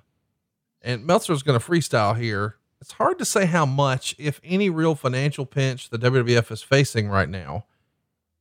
And there's a lot of this going around, because this is also the era where, although we're letting guys go, we're also starting the bodybuilding promotion, the WBF. And at the same time, we're working on a $9 million office, which we know is going to become Titan Towers. Is it tough to explain that to some of your legacy talent that, hey, we got to let you go, but check out this guy's biceps right here? It was a different business venture. So again, that happens in business when companies expand and venture into other businesses and what have you. Sometimes you've got to cut in one area to invest in another. And that's exactly what was happening. We'd outgrown the offices that we were in and needed to have bigger offices and different offices as well. So those are business decisions that happen every single day in business. And I think that even in 1990, that a lot of talent still had come from the territory days to where, the office in Tennessee is Jerry Jarrett's back bedroom, and the office in Dallas is in the sportatorium in a rat infested building. And they weren't doing the kind of business that Titan was in, where they were involved in merchandising and marketing and all of these other things. So to some may have been a little difficult to understand, but it was nothing more than, all right, we're going to expand. We're going to try this new venture, WBF. People felt the same way. Craziness about the XFL originally. So it's those kind of things are always going to be second guessed. Was I a fan of the WBF? Nope. Didn't get it. Didn't like it. But that's something I didn't understand. I'm sure the dirt sheet writer was awful gooey over that one because he likes his little bodybuilding things. Oh God, please stop that. What? Well, I just know, listen. Well, he likes bodybuilding, doesn't he? I'm not arguing that, but here's what I'm saying. I think it's natural, whether it's fair or not, that when guys get delivered bad news, they look to the owner and they see what he's doing. I mean, there's the famous story of everybody seeing Jerry Jarrett's house for the first time, which you've alluded to before. And, they're sleeping in their cars and eating raw potatoes. But here we're letting guys go, but we're also signing bodybuilders to a 6-figure deal. And we know that's going to operate at a loss. And we've got this new big shrine, and I could see how it would be a tough pill to swallow for some of the guys being let go. That's all I'm trying to say. Absolutely. Absolutely. But again, 6-figure deals, maybe some of them had that, but the rest of that was over exaggerated. And that was perpetuated by dirt sheet lies and just people guessing. The other thing I want to bring up, and, it sort of jumped out at me. I think when all these layoffs happen, guys get nervous because it makes the observer, and I'm sure you're going to poke holes in it, but I don't think we've ever talked about it. Quote, while this sounds like a time for the NWA to make a move, don't expect it to happen. While there are Titan employees who may be talking either formally or informally, it's no secret that Bobby Heenan seriously negotiated with Jim Herd a few weeks back. The Turner organization is feeling its own financial strain coming off the multi-million-dollar losses of the Goodwill Games, blah, blah, blah. Bobby Heenan talked to Jim Herd. That I had no idea. Did you hear of this? Nope. So you just freestyle. That's bullshit. I'll freestyle it because 99% of the shit that comes out of his mouth is bullshit. So why should that be any different? But I can't tell you one way or another, yes or no that it happened. I don't know. Never heard that. Let's talk about your old pal, Dick Glover. And let me say this too. And to that point, when Bobby did negotiate with WCW, I did know that. I knew that before Vince knew that, because Bobby and I were close, and Bobby did share those kind of things with me. So I think that if that had happened, I think Bobby would have confided that in me, which makes me doubt it. SaveWithConrad.com makes saving money fast and easy, but don't take my word for it. Just ask Brian in Topeka, Kansas. He left us a 5-star review and wrote, Conrad Thompson and his team helped me and my wife own a home. Thanks for helping us with the best decision of our lives. No, thank you, Brian, for trusting us with your single biggest investment. What about David over in Manassas Park, Virginia? He left us a 5-star review and wrote, I'll be honest, I was hesitant at first to use a lender I'd never heard of before. However, Jimmy and Jennifer made the whole process easy, and I got a great interest rate as well. In past experiences, I hated dealing with lenders because the whole process was always a mess and created nonstop headaches. SaveWithConrad.com made the process streamlined and straightforward. I will recommend them to all my friends and family going forward. What about Veronica in Oakdale, California? She left us a 5-star review and said, Derek is great. We had 20 years left on our mortgage. We took out some cash. We're still at 20 years and our payment only went up $80 and the interest rate is under 3%. Think about that. The cash you've been looking for, it's hiding in your house. Find out how much money you can save right now for free and how great our 5-star service is at SaveWithConrad.com. NMLS number 65084, Equal Housing Lender. That's SaveWithConrad.com. Let's talk about Dick Glover, the company vice president. He's going to be with JJ Dillon. They're going to go visit in Japan, and they're going to bring along Akio Sato, who is the one-time booker for All Japan. He's going to be here as the interpreter. Talk to me a little bit about what you guys were trying to put together. It's freestyled in the Observer that you're looking for a certain deal to do like a joint super show over there, and you're essentially wanting $750,000 to pay your overhead and expenses and then split the profit, which the prior year was $2.1 million at the gate. We know that you're going to have some opportunity to do some stuff over there. I mean, we even see some of that at WrestleMania 7. Why was Dick Glover the right guy to make the trip? It feels like this would have been something Vince McMahon would have went to do. Is this like a 48 laws of power? We're not sending the top guy. We're going to send other people. It does feel like Vince could have made this deal all on his own. Well, if Vince has to do every deal and make every decision in the company, then what do you need all these other people for? Okay. Fair enough. So, that's why. And Sato was, JJ, man, they put the pancake in my makeup. They tried to rib me. I'm going to tell the JJ. I love you. I'll never So forgive. Sato maybe, oh, I love a Dick Glover. Dick Glover. Here, I love Dick Glover. I love Dick. What? I don't know. I'm going to tell her JJ. I love you. You got yourself tickled. Hey, I want to ask about this because since we're talking about house shows, old Dick Glover has for several months been of the opinion, and apparently he's not the only one, that the company was wasting their advertising resources when it came to promoting normal house shows. The idea being the actual fans who support the live shows are going to be sold on buying tickets by the television show, and either they'll come or they won't. But outside advertising to the general public, unless it's a special event or some monster show with Hulk Hogan, then largely that's money that's just gone to waste. And I got to tell you, I kind of buy into that a little bit. I mean, it feels like over the years, you guys have maybe trimmed some of the advertising for house shows. I know a lot of times you would do stuff like barter deals and trade deals with radio stations, but do you think this is the era where, hey man, we don't have to advertise on billboards and radio and TV anymore, unless it's our own TV, because our fans are going to be watching that, right? Absolutely. It's a rifle shot. So, versus the shotgun effect of trying to advertise in the market just all over the place. It's a rifle shot. People are watching your programming. They're interested in it. Hey folks, here we are. We're coming to town. And I do believe that if you love your dick enough, it will eventually come. What, where did this come? What are you doing?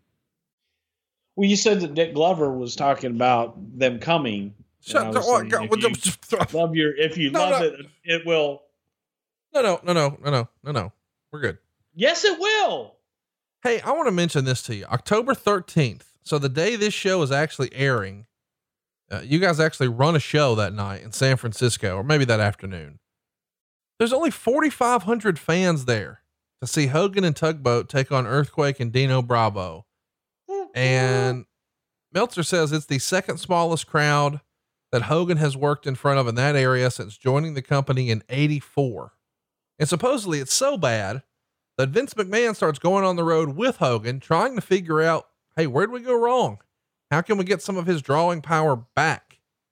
And I don't know, that just, to me, stuck out like a sore thumb. Vince making house shows with Hogan. I don't know how to feel about that.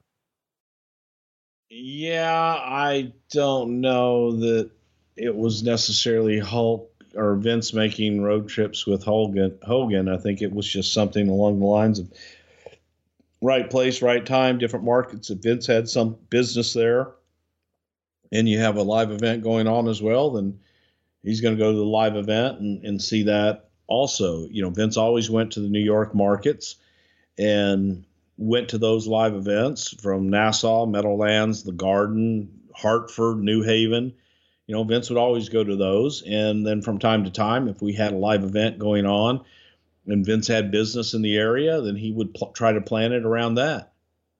So I don't know that it was necessarily, I'm going to go see why Hulk isn't drawing in these markets. It was more of the former.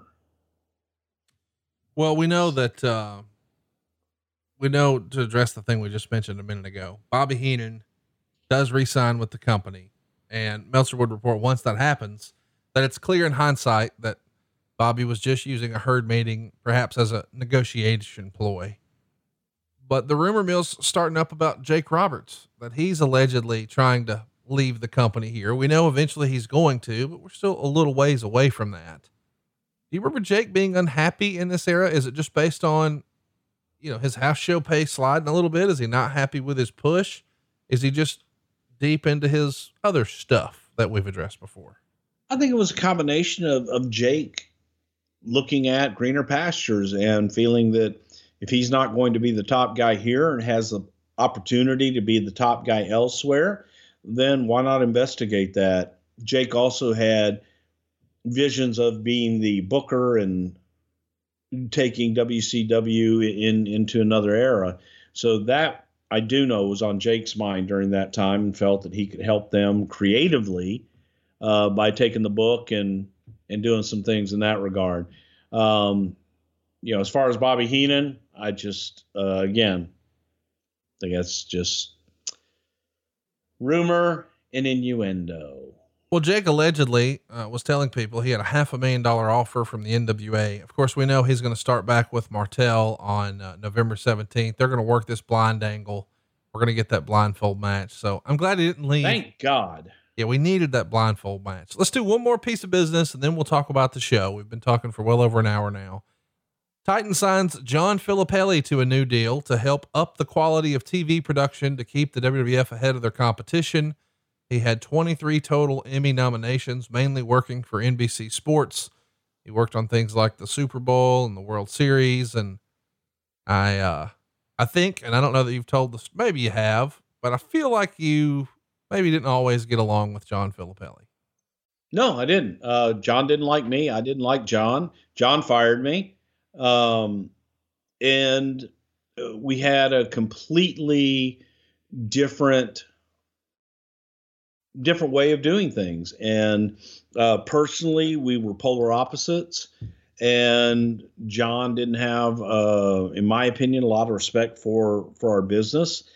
And coming in it was kind of like Jim Crockett in Mid-South when he bought Watts Territory and said nothing's going to change but the name on the check, and then everything changed.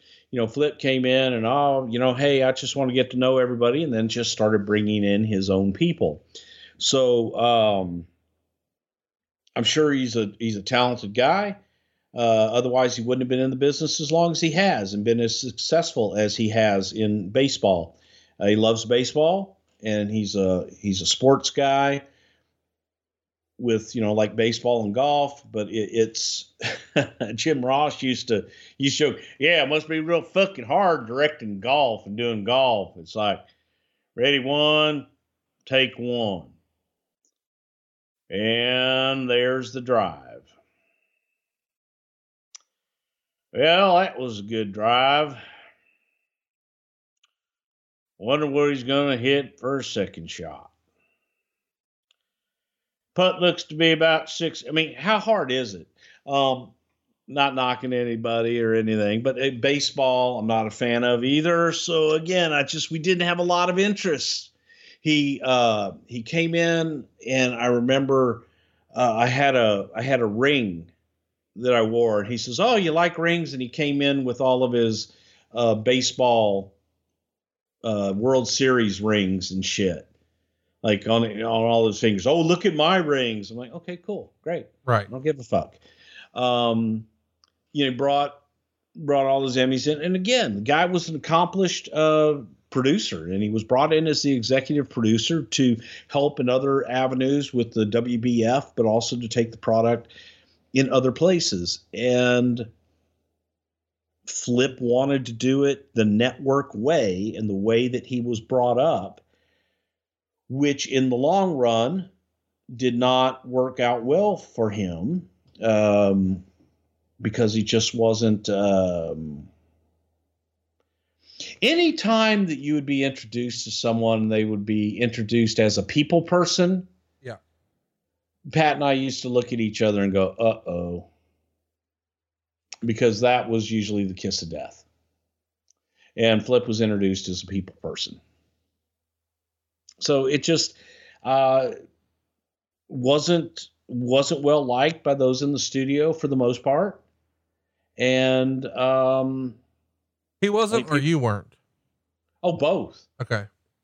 Both. I don't think I was well liked, especially at that time in the studio at all. Listen, you're more self-aware now, and you've embraced fully that you are a heel and you can be cantankerous and difficult to work with. Did you make it hard for him to be there? I mean, were you difficult to work with? Were you intentionally immature and petulant at times, or was Absolutely. it? Okay. Yeah. And when you look back on it, yes, I was. At the time I was thinking, hey, you run it, man. You do your thing. I'll do my thing. And, I'm going to be over here doing my shit. You go do your shit. I'll help you however I can. But I was an asshole doing it. I didn't. You were divisive. I was. Okay. I didn't play well with others. Right. And I didn't do well when there was someone in between me and Vince. And it just was, that was difficult for me because I could. Let me just ask, I don't mean to put words in your mouth, but I want to ask, cause I think I speak Bruce sometimes. Did you feel like, and I mean, you've never told me this, but who the fuck is this guy? He's a non-wrestling guy and he's going to come tell me what to do. I've been doing this for fucking years, not just here, but other places. And I know how this place works like the back of my hand. And now he's going to tell me how wrestling's done. Get the fuck out of here. Right. I think there was a big part of that. And especially because I was 28 years old and I knew everything. And you were making a lot of money and sort of had life like you liked it and just assumed it's going to be like this forever. This fucking goof, blah, blah, blah. Right. Exactly. And I didn't make it easy. And that is where I learned that you got to make it work. You got to make it work. You got to work with people, and you've got to give and take, and it can't be all give. It can't be all take either. Right. And it's got to be, you've got to work. It's no different than having a match and working with your opponent. Either you're a good worker or you're not a good worker. And at that time, I was a very selfish worker and looked at it only through my lens and only worrying about, in wrestling terms, getting myself over. I didn't give a fuck about anything else. Right. And thought that everybody saw it my way. So it was this new guy coming in with, and look, he doesn't get a pass either. Fuck him.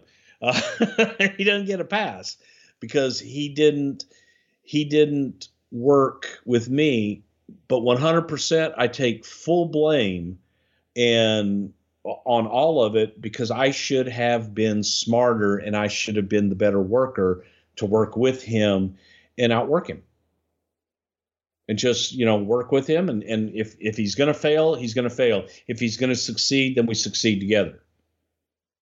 But I didn't do that.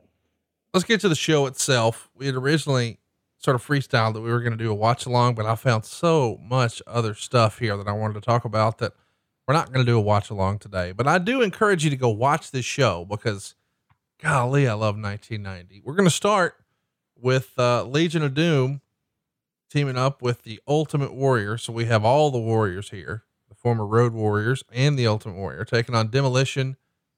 And, there's a lot of face paint here. Maybe my favorite part of this is the promo beforehand where Demolition is doing some of their comical promos they could do at times. And I don't know why this tickled me, but Crush says that he's going to pull out their hair brows, not eyebrows, but hair brows. And he makes the motion to, I don't know why, but hair brows just tickled me. Meltzer would say the match was well paced, but when you've got 6 guys and only have 5 minutes, it should be. There was nothing wrong with the match, but there was nothing right with it either. 2.5 stars. I love the Ultimate Warriors look here, rocking the black. I was a big Demolition fan. How could you not love the look of the Road Warriors? This was a cool way to start the show. What'd you think of this match? You saw it for the first time in 30 freaking years this week. Well, it was a 6-man.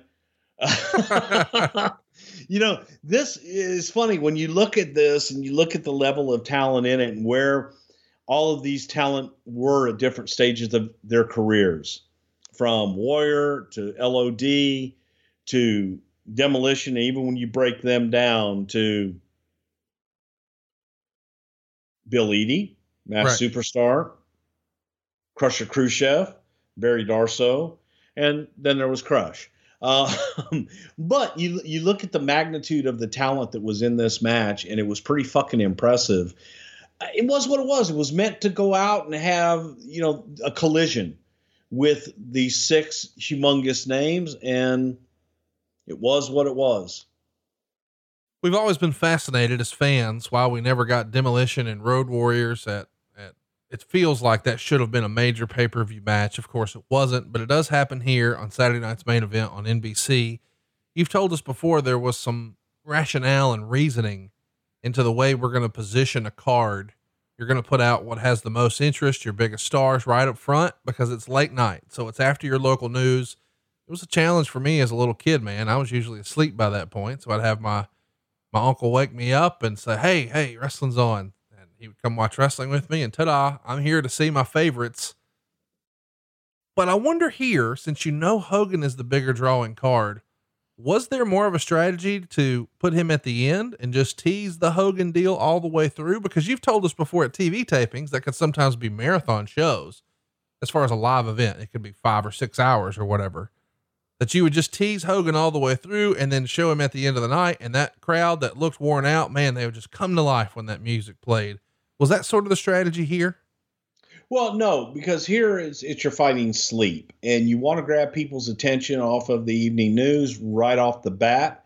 It's one of the biggest things that you've got. And in that, it wasn't like it was a long match or anything of that ilk. So right after that, you let them know, hey, Hulk's coming, and try to get within that 30-minute time frame before midnight.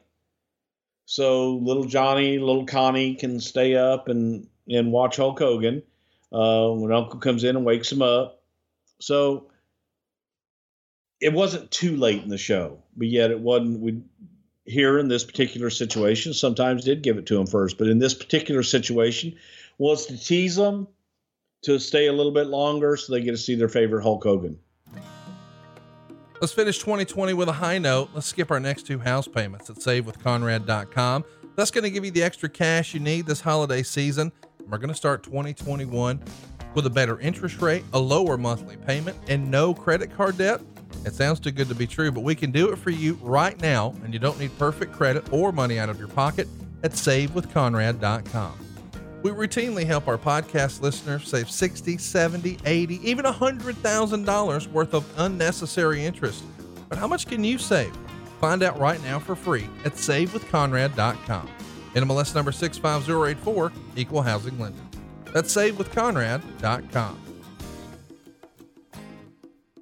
Let's talk about the next match. It's Randy Savage and Dusty Rhodes. Randy's going to get the win by count out in 8 minutes and 18 seconds. Meltzer would say the match, which was awful, and he puts in parentheses, but needed to be because a good match would have diverted attention from the ringside angle, was the backdrop for the angle. Dusty Rhodes looked even worse, if that's possible. Savage was good when he was doing something, but most of the time it seemed like he was simply trying to make sure nobody watched the match. Dustin Rhodes was sitting at ringside, and Ted DiBiase and Virgil paid all the front row fans $100 to leave. And Meltzer said, I was told this was a shoot, which made me laugh. They tried. What a fucking idiot. God.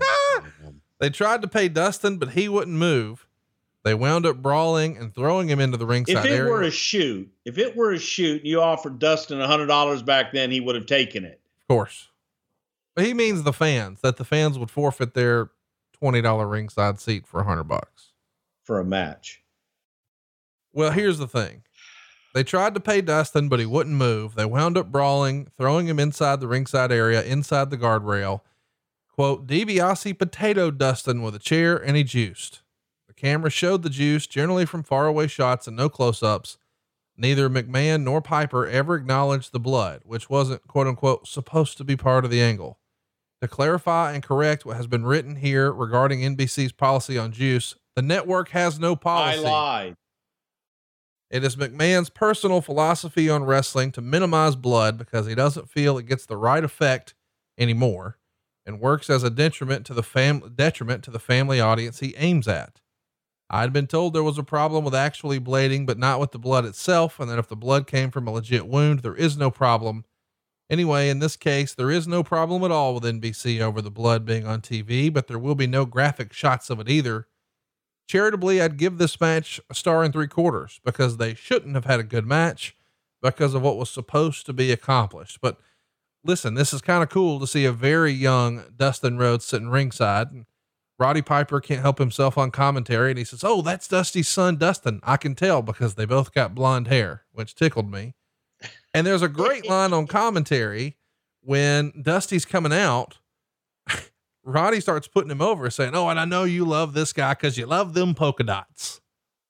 And Vince says, what can I say? I love polka dots. Right in the middle of the show. I don't know, considering how much we talked about this at the beginning of Something to Wrestle 4 years ago, that just tickled me.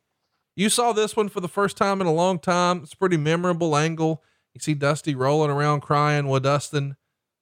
We know that Dusty's not long for this world. He's headed out of town very, very soon, but it had to be kind of cool for Dusty to work with his son here, right? Dusty was in heaven. Yeah, this was a big deal, and especially to be able to do it on national television on NBC. So it was, yes, Dusty had done some things with Dustin before, and I don't think it was Turnbuckle Pro. It was Florida Championship Wrestling before that Dusty had. And Dream was excited. Dream was absolutely excited and happy as shit that he could do something and that Dustin would get this opportunity. So it was pretty cool. As a matter of fact, all these years looking back and seeing this young Dustin Rhodes sitting there and doing it with DiBiase too, for me, just from personal feelings. I love Teddy and I love Dusty. There was a little heat and animosity with them in the beginning, but everybody got through it and it was all cool. And they became really, really good friends. I feel like now's as good of a time as any to talk about some of the cheesy shit you put on this show. The superstars are having fun at Oktoberfest. You know what's going to happen eventually. It's going to be a fucking food fight, but we have Mean Gene and the Bushwhackers cutting the cheese. The superstars are going to have from under cheese, mate. From under. You get what kind of cheese is that? Whoa. Yeah. From under cheese. From under. They have a fucking dance competition, a dance off. They even have the superstars have a sausage competition. Sausage making. Well, the sausage competition, they made sausage and fucking Frankenmuth. Hey, Bubba, pull up your own network. It says, and this is the exact quote from the tile, the superstars have a sausage competition. And who's in the image? Lanny Poffo in a wig. You gonna tell me that's not a rib? You fuckers up there in Stanford, y'all are having some fun with these tiles. That's not a goddamn rib. He knows how to make the sausage. Yeah. He's a connoisseur, if you will. So what the fuck? I mean, because so Duggan, it was a rib. It was no goddamn rib. And by the way, that was a shoot. When I saw that, I literally laughed out loud. Like, come on, let's go. That was after the sixth beer that I had out of the guy's bottom desk drawer of his special stash. He goes, oh yeah, you can have some of that, but here's the special stuff I keep in this drawer. What'd you think of the way Piper was dressed here with this silly hat and the lederhosen and the whole deal? Sharp. He looked sharp. You didn't like his lederhosen? Silly. Let's talk about. It wasn't fucking silly. That's how they dress. Don't get quarter hot. He was in the goddamn fucking. It's Oktoberfest. You're in Frankenmuth.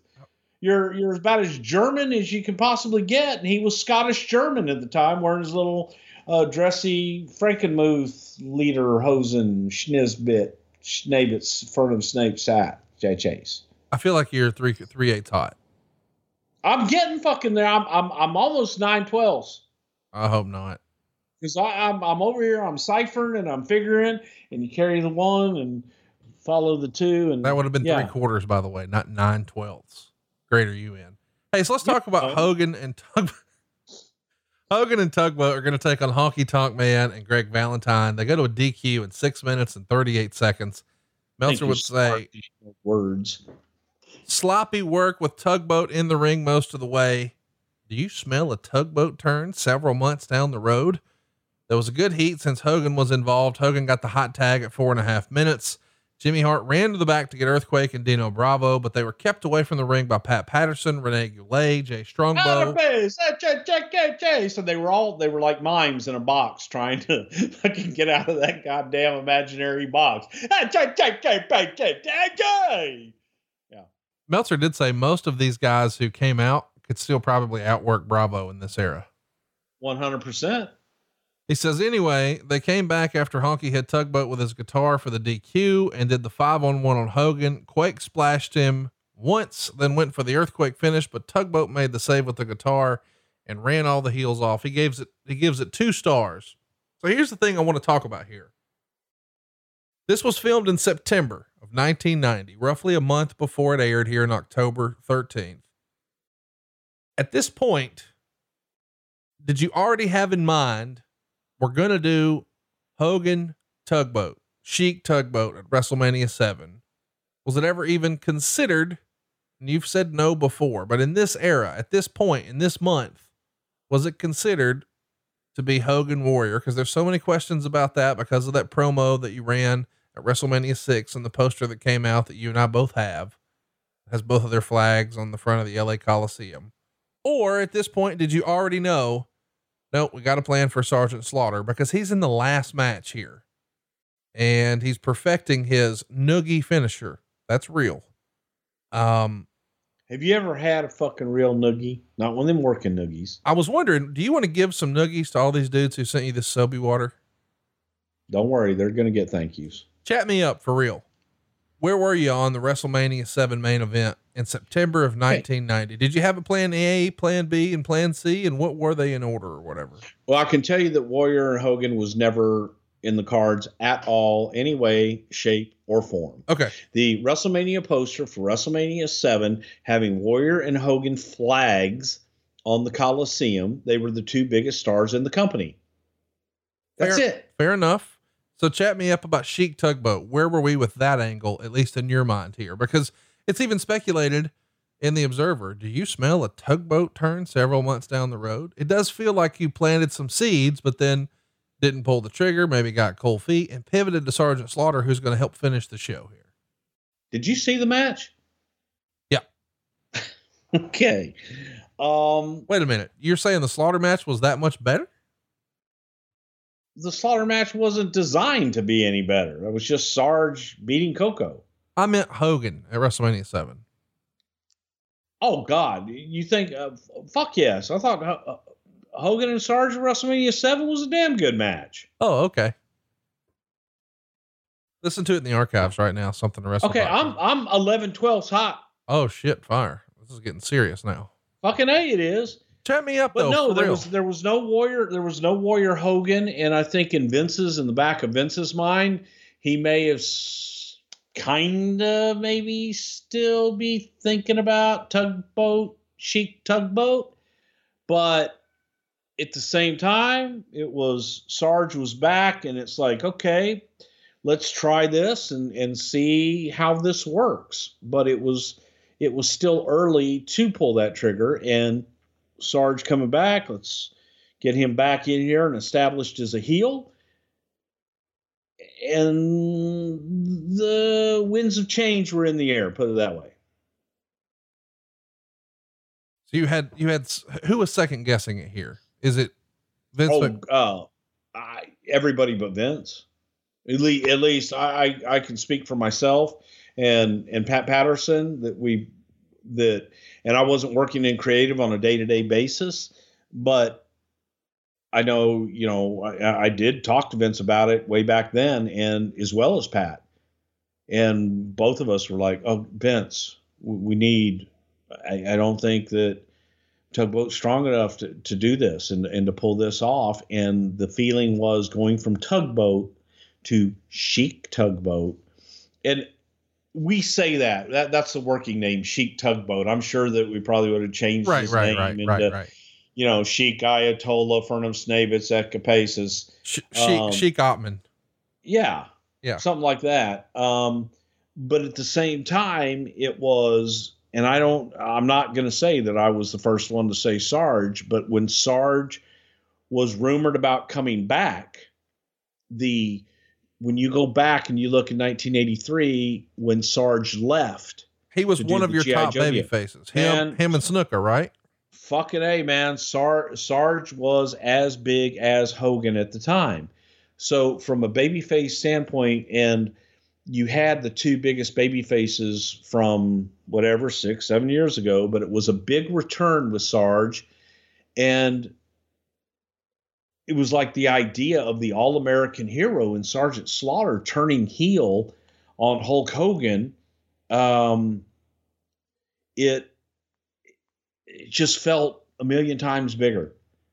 Then add to that, again, speaking about Jesse Ventura, when they made it legal or not against the law to burn the American flag, and Jesse chuckling in edit one time going, yeah, wouldn't it be great if Slaughter came back and burned the flag?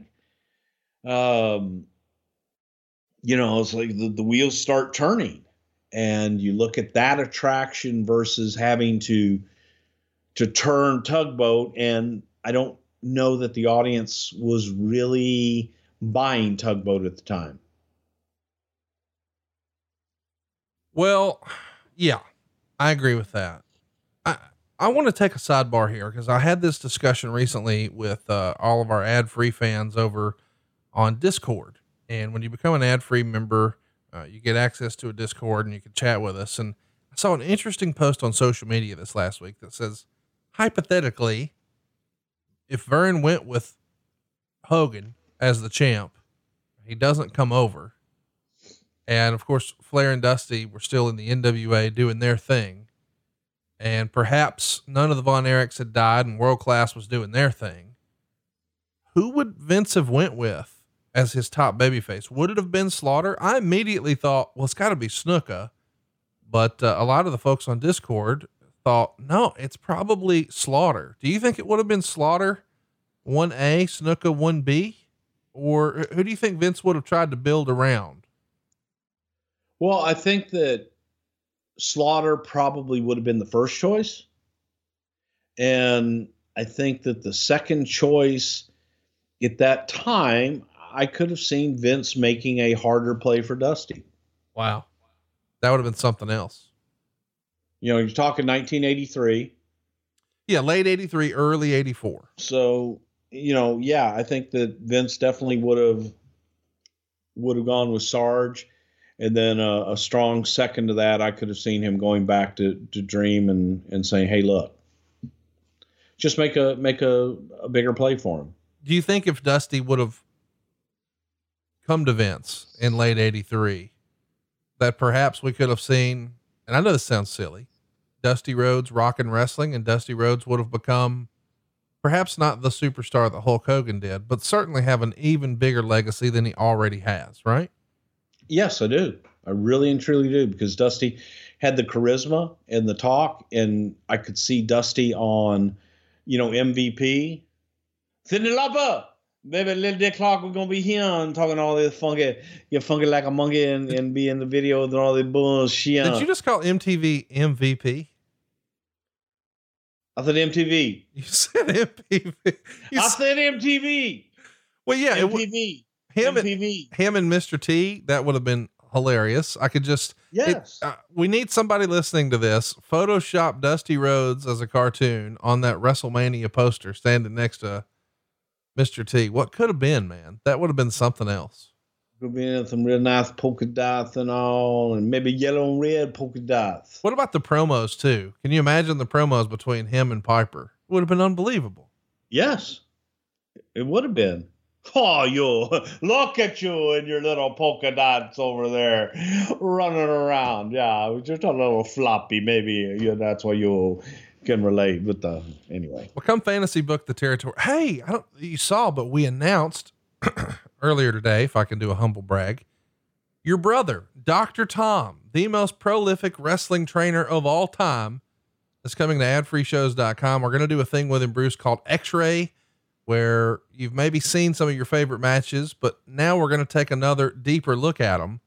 And almost like the NFL's answer to Gruden's QB camp, Dr. Tom is going to break down these classic matches and explain to fans what he sees through a wrestler's eyes, why that match was their favorite, breaking it down piece by piece. Is there anybody better to dissect wrestling and why it worked than your brother? Dr. John Richards. No, I really can. And I think that he'll offer that insight that everybody wishes that they could have, understanding why it is that things are done and why, when some things are done, they're not always the best things to do. We're filming it this weekend, and it's going to debut in November. It's going to be a weekly video series, and I can't wait, because I'll be honest, I have a lot of favorite matches, but I don't understand why they did what they did and why that made sense and why it worked, and maybe sometimes why it didn't work. So I'm looking forward to learning the mechanics, and check out adfreeshows.com. Going to be lots more fun stuff coming there. Let's talk about the two last matches here. Kerry Von Erich is going to keep the Intercontinental title, beating Haku with a tornado punch in 4 minutes and 9 seconds. Meltzer wrote, Kerry does nothing 1 star. Was the bloom off the rose here for Kerry? It feels like, you know, when we most recently talked about a Saturday night's main event, it was right after WrestleMania 6. It felt like he's got the big debut. It's going to be the big push. The crowd's going to go nuts. Now he's the Intercontinental Champion, but it just feels like he's a placeholder of sorts. He doesn't have this great run. Was Vince disappointed in his work? Was he not gelling with the boys or the style? Did he still have some stuff he was dealing with? Why wasn't this the hit that we expected it was? I think at this time that Kerry was kind of regressing a little bit and maybe trying to deal with issues. Yeah, a lot of personal demons.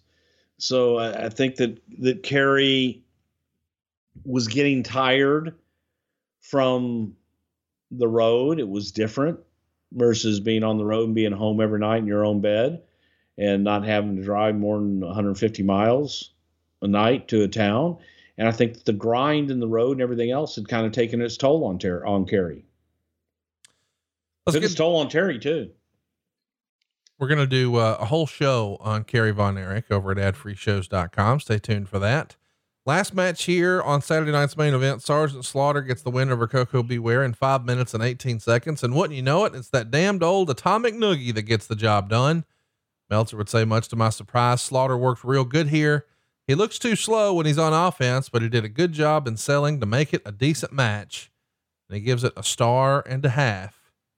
So he's back, and it looks like he's been behind glass. Y'all are going to break it in case of emergency. And unbelievably, he's going to be on a march to win the world title in just 2 pay-per-views. So this happens in September. It airs in October. And by January, he's your world champ, winning the world title from the Ultimate Warrior. It's something else to go back and look at him beating up Coco Beware here and think he's about to be world champ.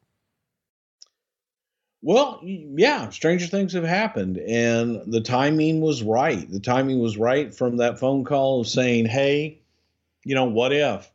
Sure would like to come in and talk to you, Vince, to here we are. And as you say, 6 months later, look at where we are. Well, listen, that's going to do it for us this week. Oh, wait, you know what? We did have a lot of questions. Let's see if we got any good ones, because by the way, we want you guys to participate. We're having a lot of fun over on Twitter. It's at Pritchard Show. If you haven't already, throw us a follow there. It turns out, Bruce, we had nearly 100 questions. One of the questions is from Luke in Eastern Iowa. He says, it's always been made clear that Vince booked superstars and angles and segments that he wouldn't feel comfortable doing himself. So I have to know, was Vince wearing lederhosen behind the camera during the Oktoberfest celebration? Vince would have had no problem with the lederhosen at all. I think he was a little jealous that we didn't get him any. Yeah, probably. Coach, you know how much that shit cost us? Really? Yes. Because it was real lederhosen, whatever, and it was almost $10,000 for all that fucking shit. Because it was real leather, and it was, you know, people that had spent a lot of money on it, held it near and dear to their heart. And the only thing they asked was, please don't spill anything on it or get it dirty. Why did you feel like you had to have a theme? You know, we had Wild Kingdom before, and now we've got Oktoberfest. Why do you feel like why can't we just have fucking wrestling? That's no fun. Okay. What's the theme for SmackDown tomorrow? Tonight. Tonight. Tune in tonight on Fox. The theme? Fun. That's right. Coach Rosie wants to know, did Dusty and Rick Rude get along? Yes. Yeah. Okay. You got to get hot about it. How hot is the fucking question now?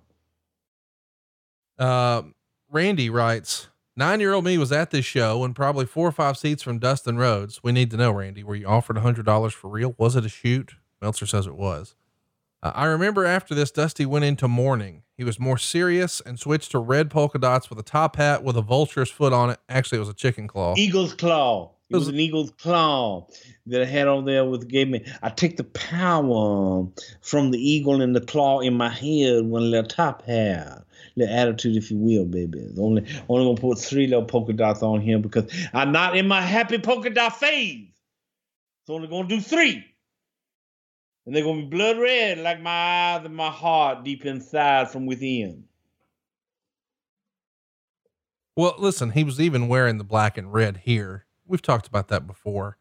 Blanco wants to know, whose idea was it to call the genius the sausage stuffing expert? He did. Okay. It's fine. You don't have to be hot about it. David Wilk wants to know, did Vince enjoy the infamous chicken dinner at Frankenmuth? Wasn't Frankenmuth. It's Frankenmuth. All right, whatever. I don't know. Hillbilly from Alabama. How the fuck? I don't know. Well, Vince didn't get any of that. Why not? Because he was at the building. Wait, he didn't show up at all to that? You did it all by yourself? I did it all by myself. Wow. I take 100% credit for all that shit in Frankenmuth in the goddamn thing. Every single bit of it. I like, I did the food fight. I did the sausage stuffing. I did the from under cheese. I did the beer. I did every bit of it. I don't know why, but you saying I did it all by myself reminds me of the time my daughter like used the potty for the first time by herself. I did it all by myself. All by myself. Hey, we'll wrap it up with one last question here. Matt wants to know, Bruce, do you miss sleep? Hello, sleep, my old friend. Hey, by the way, are you going to get in trouble for this? You snuck out of the house to do this one. Like you were supposed to be. Easy. Nobody, no, we're doing this at 3:30 in the morning. Oh yeah. That's what I meant to say. Next week, we're going to cover In Your House number 4. On top of that one is British Bulldog and Diesel for the world heavyweight title. We've got Razor Ramon challenging Dean Douglas for the Intercontinental title. King Mabel taking on Yokozuna in a singles match. Goldust working with Marty Jannetty. The Smoking Guns taking on the 1-2-3 Kid and Razor Ramon. And Hunter Hearst Helmsley taking on Fatu. I love talking about 1995 with you. It's not the best year for the company, but it sure is fun to go back and revisit. And we'll do it next week here. That one went down in Canada on October 22nd, 1995. And you're going to get it next week on the exact 25-year anniversary. Bruce, I'm looking forward. In Your House 4. That was the 4th in your house. That was the 4th in your house. And we're going to be in your house next week. And I can't wait to do it. Until next time, he is at Bruce Pritchard.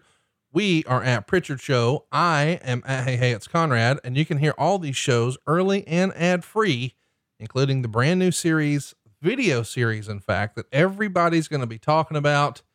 X-Ray with Dr. Tom Pritchard. Oh, did you see we got Gerald Briscoe too? Mailbag Monday coming with Gerald Briscoe. You think he's got any stories?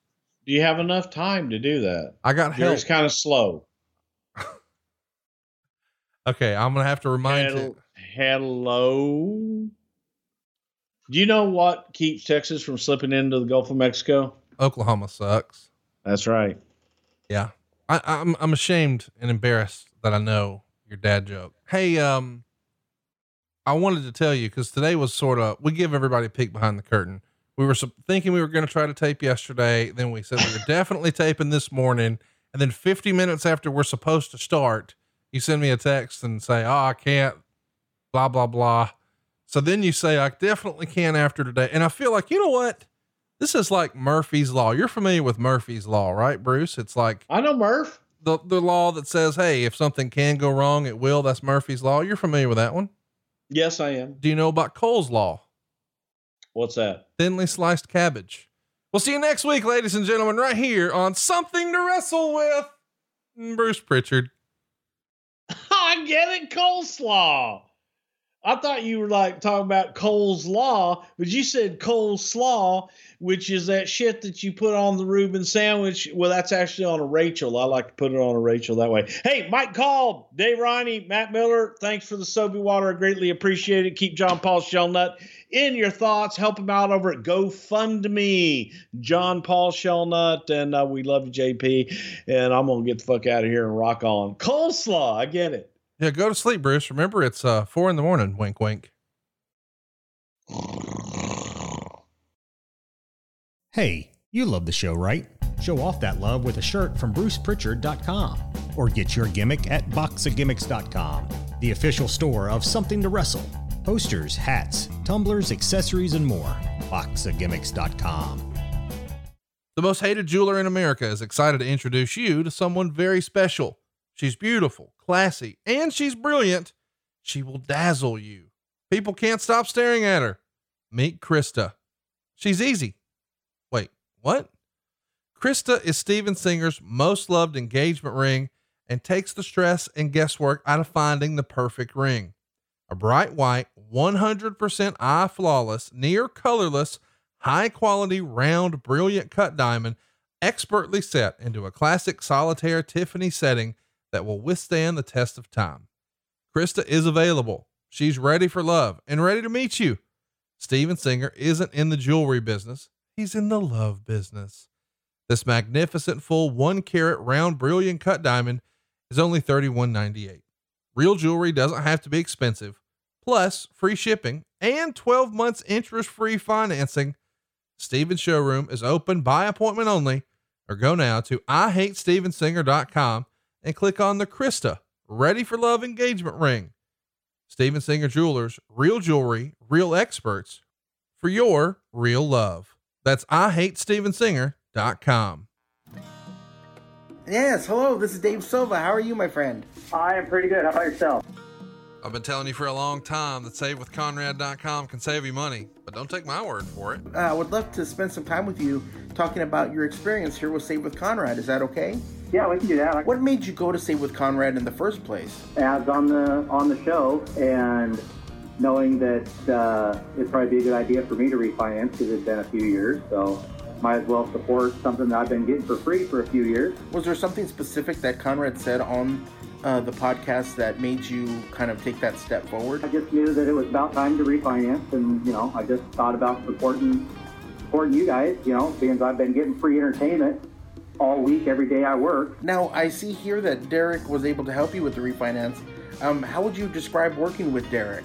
Oh, he was fantastic. I didn't have to worry about nothing. It was easy. We texted back and forth if there was questions, so no long, drawn-out phone calls of trying to get a hold of one another. Just if there was questions, just simple texting back and forth. It was quick and easy. Not a worry in the world. If there was one thing that you could say was your favorite part about working with our team, what would that be? Just how smooth and convenient it was, where, like I said, I didn't have to sit on the phone on hold for hours and try to make appointments to talk with somebody. It was just super simple. Easy as can be. Off the top of your head, Edmund, do you remember how much you were able to save through working with us? I knocked 2 years off my loan, so it's about $60,000, I guess. Now, would you recommend us to a friend or a family member? Absolutely, yeah. So what are you waiting for? Find out how much money you can save right now for free. You don't need perfect credit or money out of your pocket. Even credit scores in the 500s can be approved. And if we can't save you money, we won't waste your time. But because we're licensed in more than 40 states, we can help more families than ever before. Find out how much money you can save right now for free at SaveWithConrad.com. Oh, and did I mention you could skip your next 2 house payments? Hurry to SaveWithConrad.com. NMLS number 65084, Equal Housing Lenders. Woo!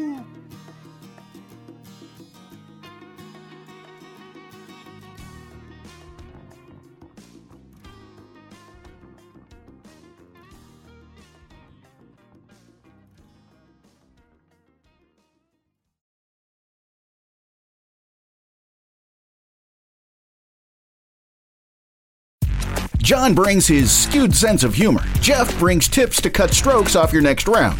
Together, it's those weekend golf guys. They'll pay a lot of money to PXG and Titleist and Callaway and on and on and on, right? How many yards do you think you're going to pick up with that extra driver? I think I can get an extra 5 to 10. What if I give you 15 to 20? You pay me more. Jeff Smith teaches on a sliding scale. Those Weekend Golf Guys, the podcast, part of the Believe Network. Just search BLEAV on YouTube or wherever you listen.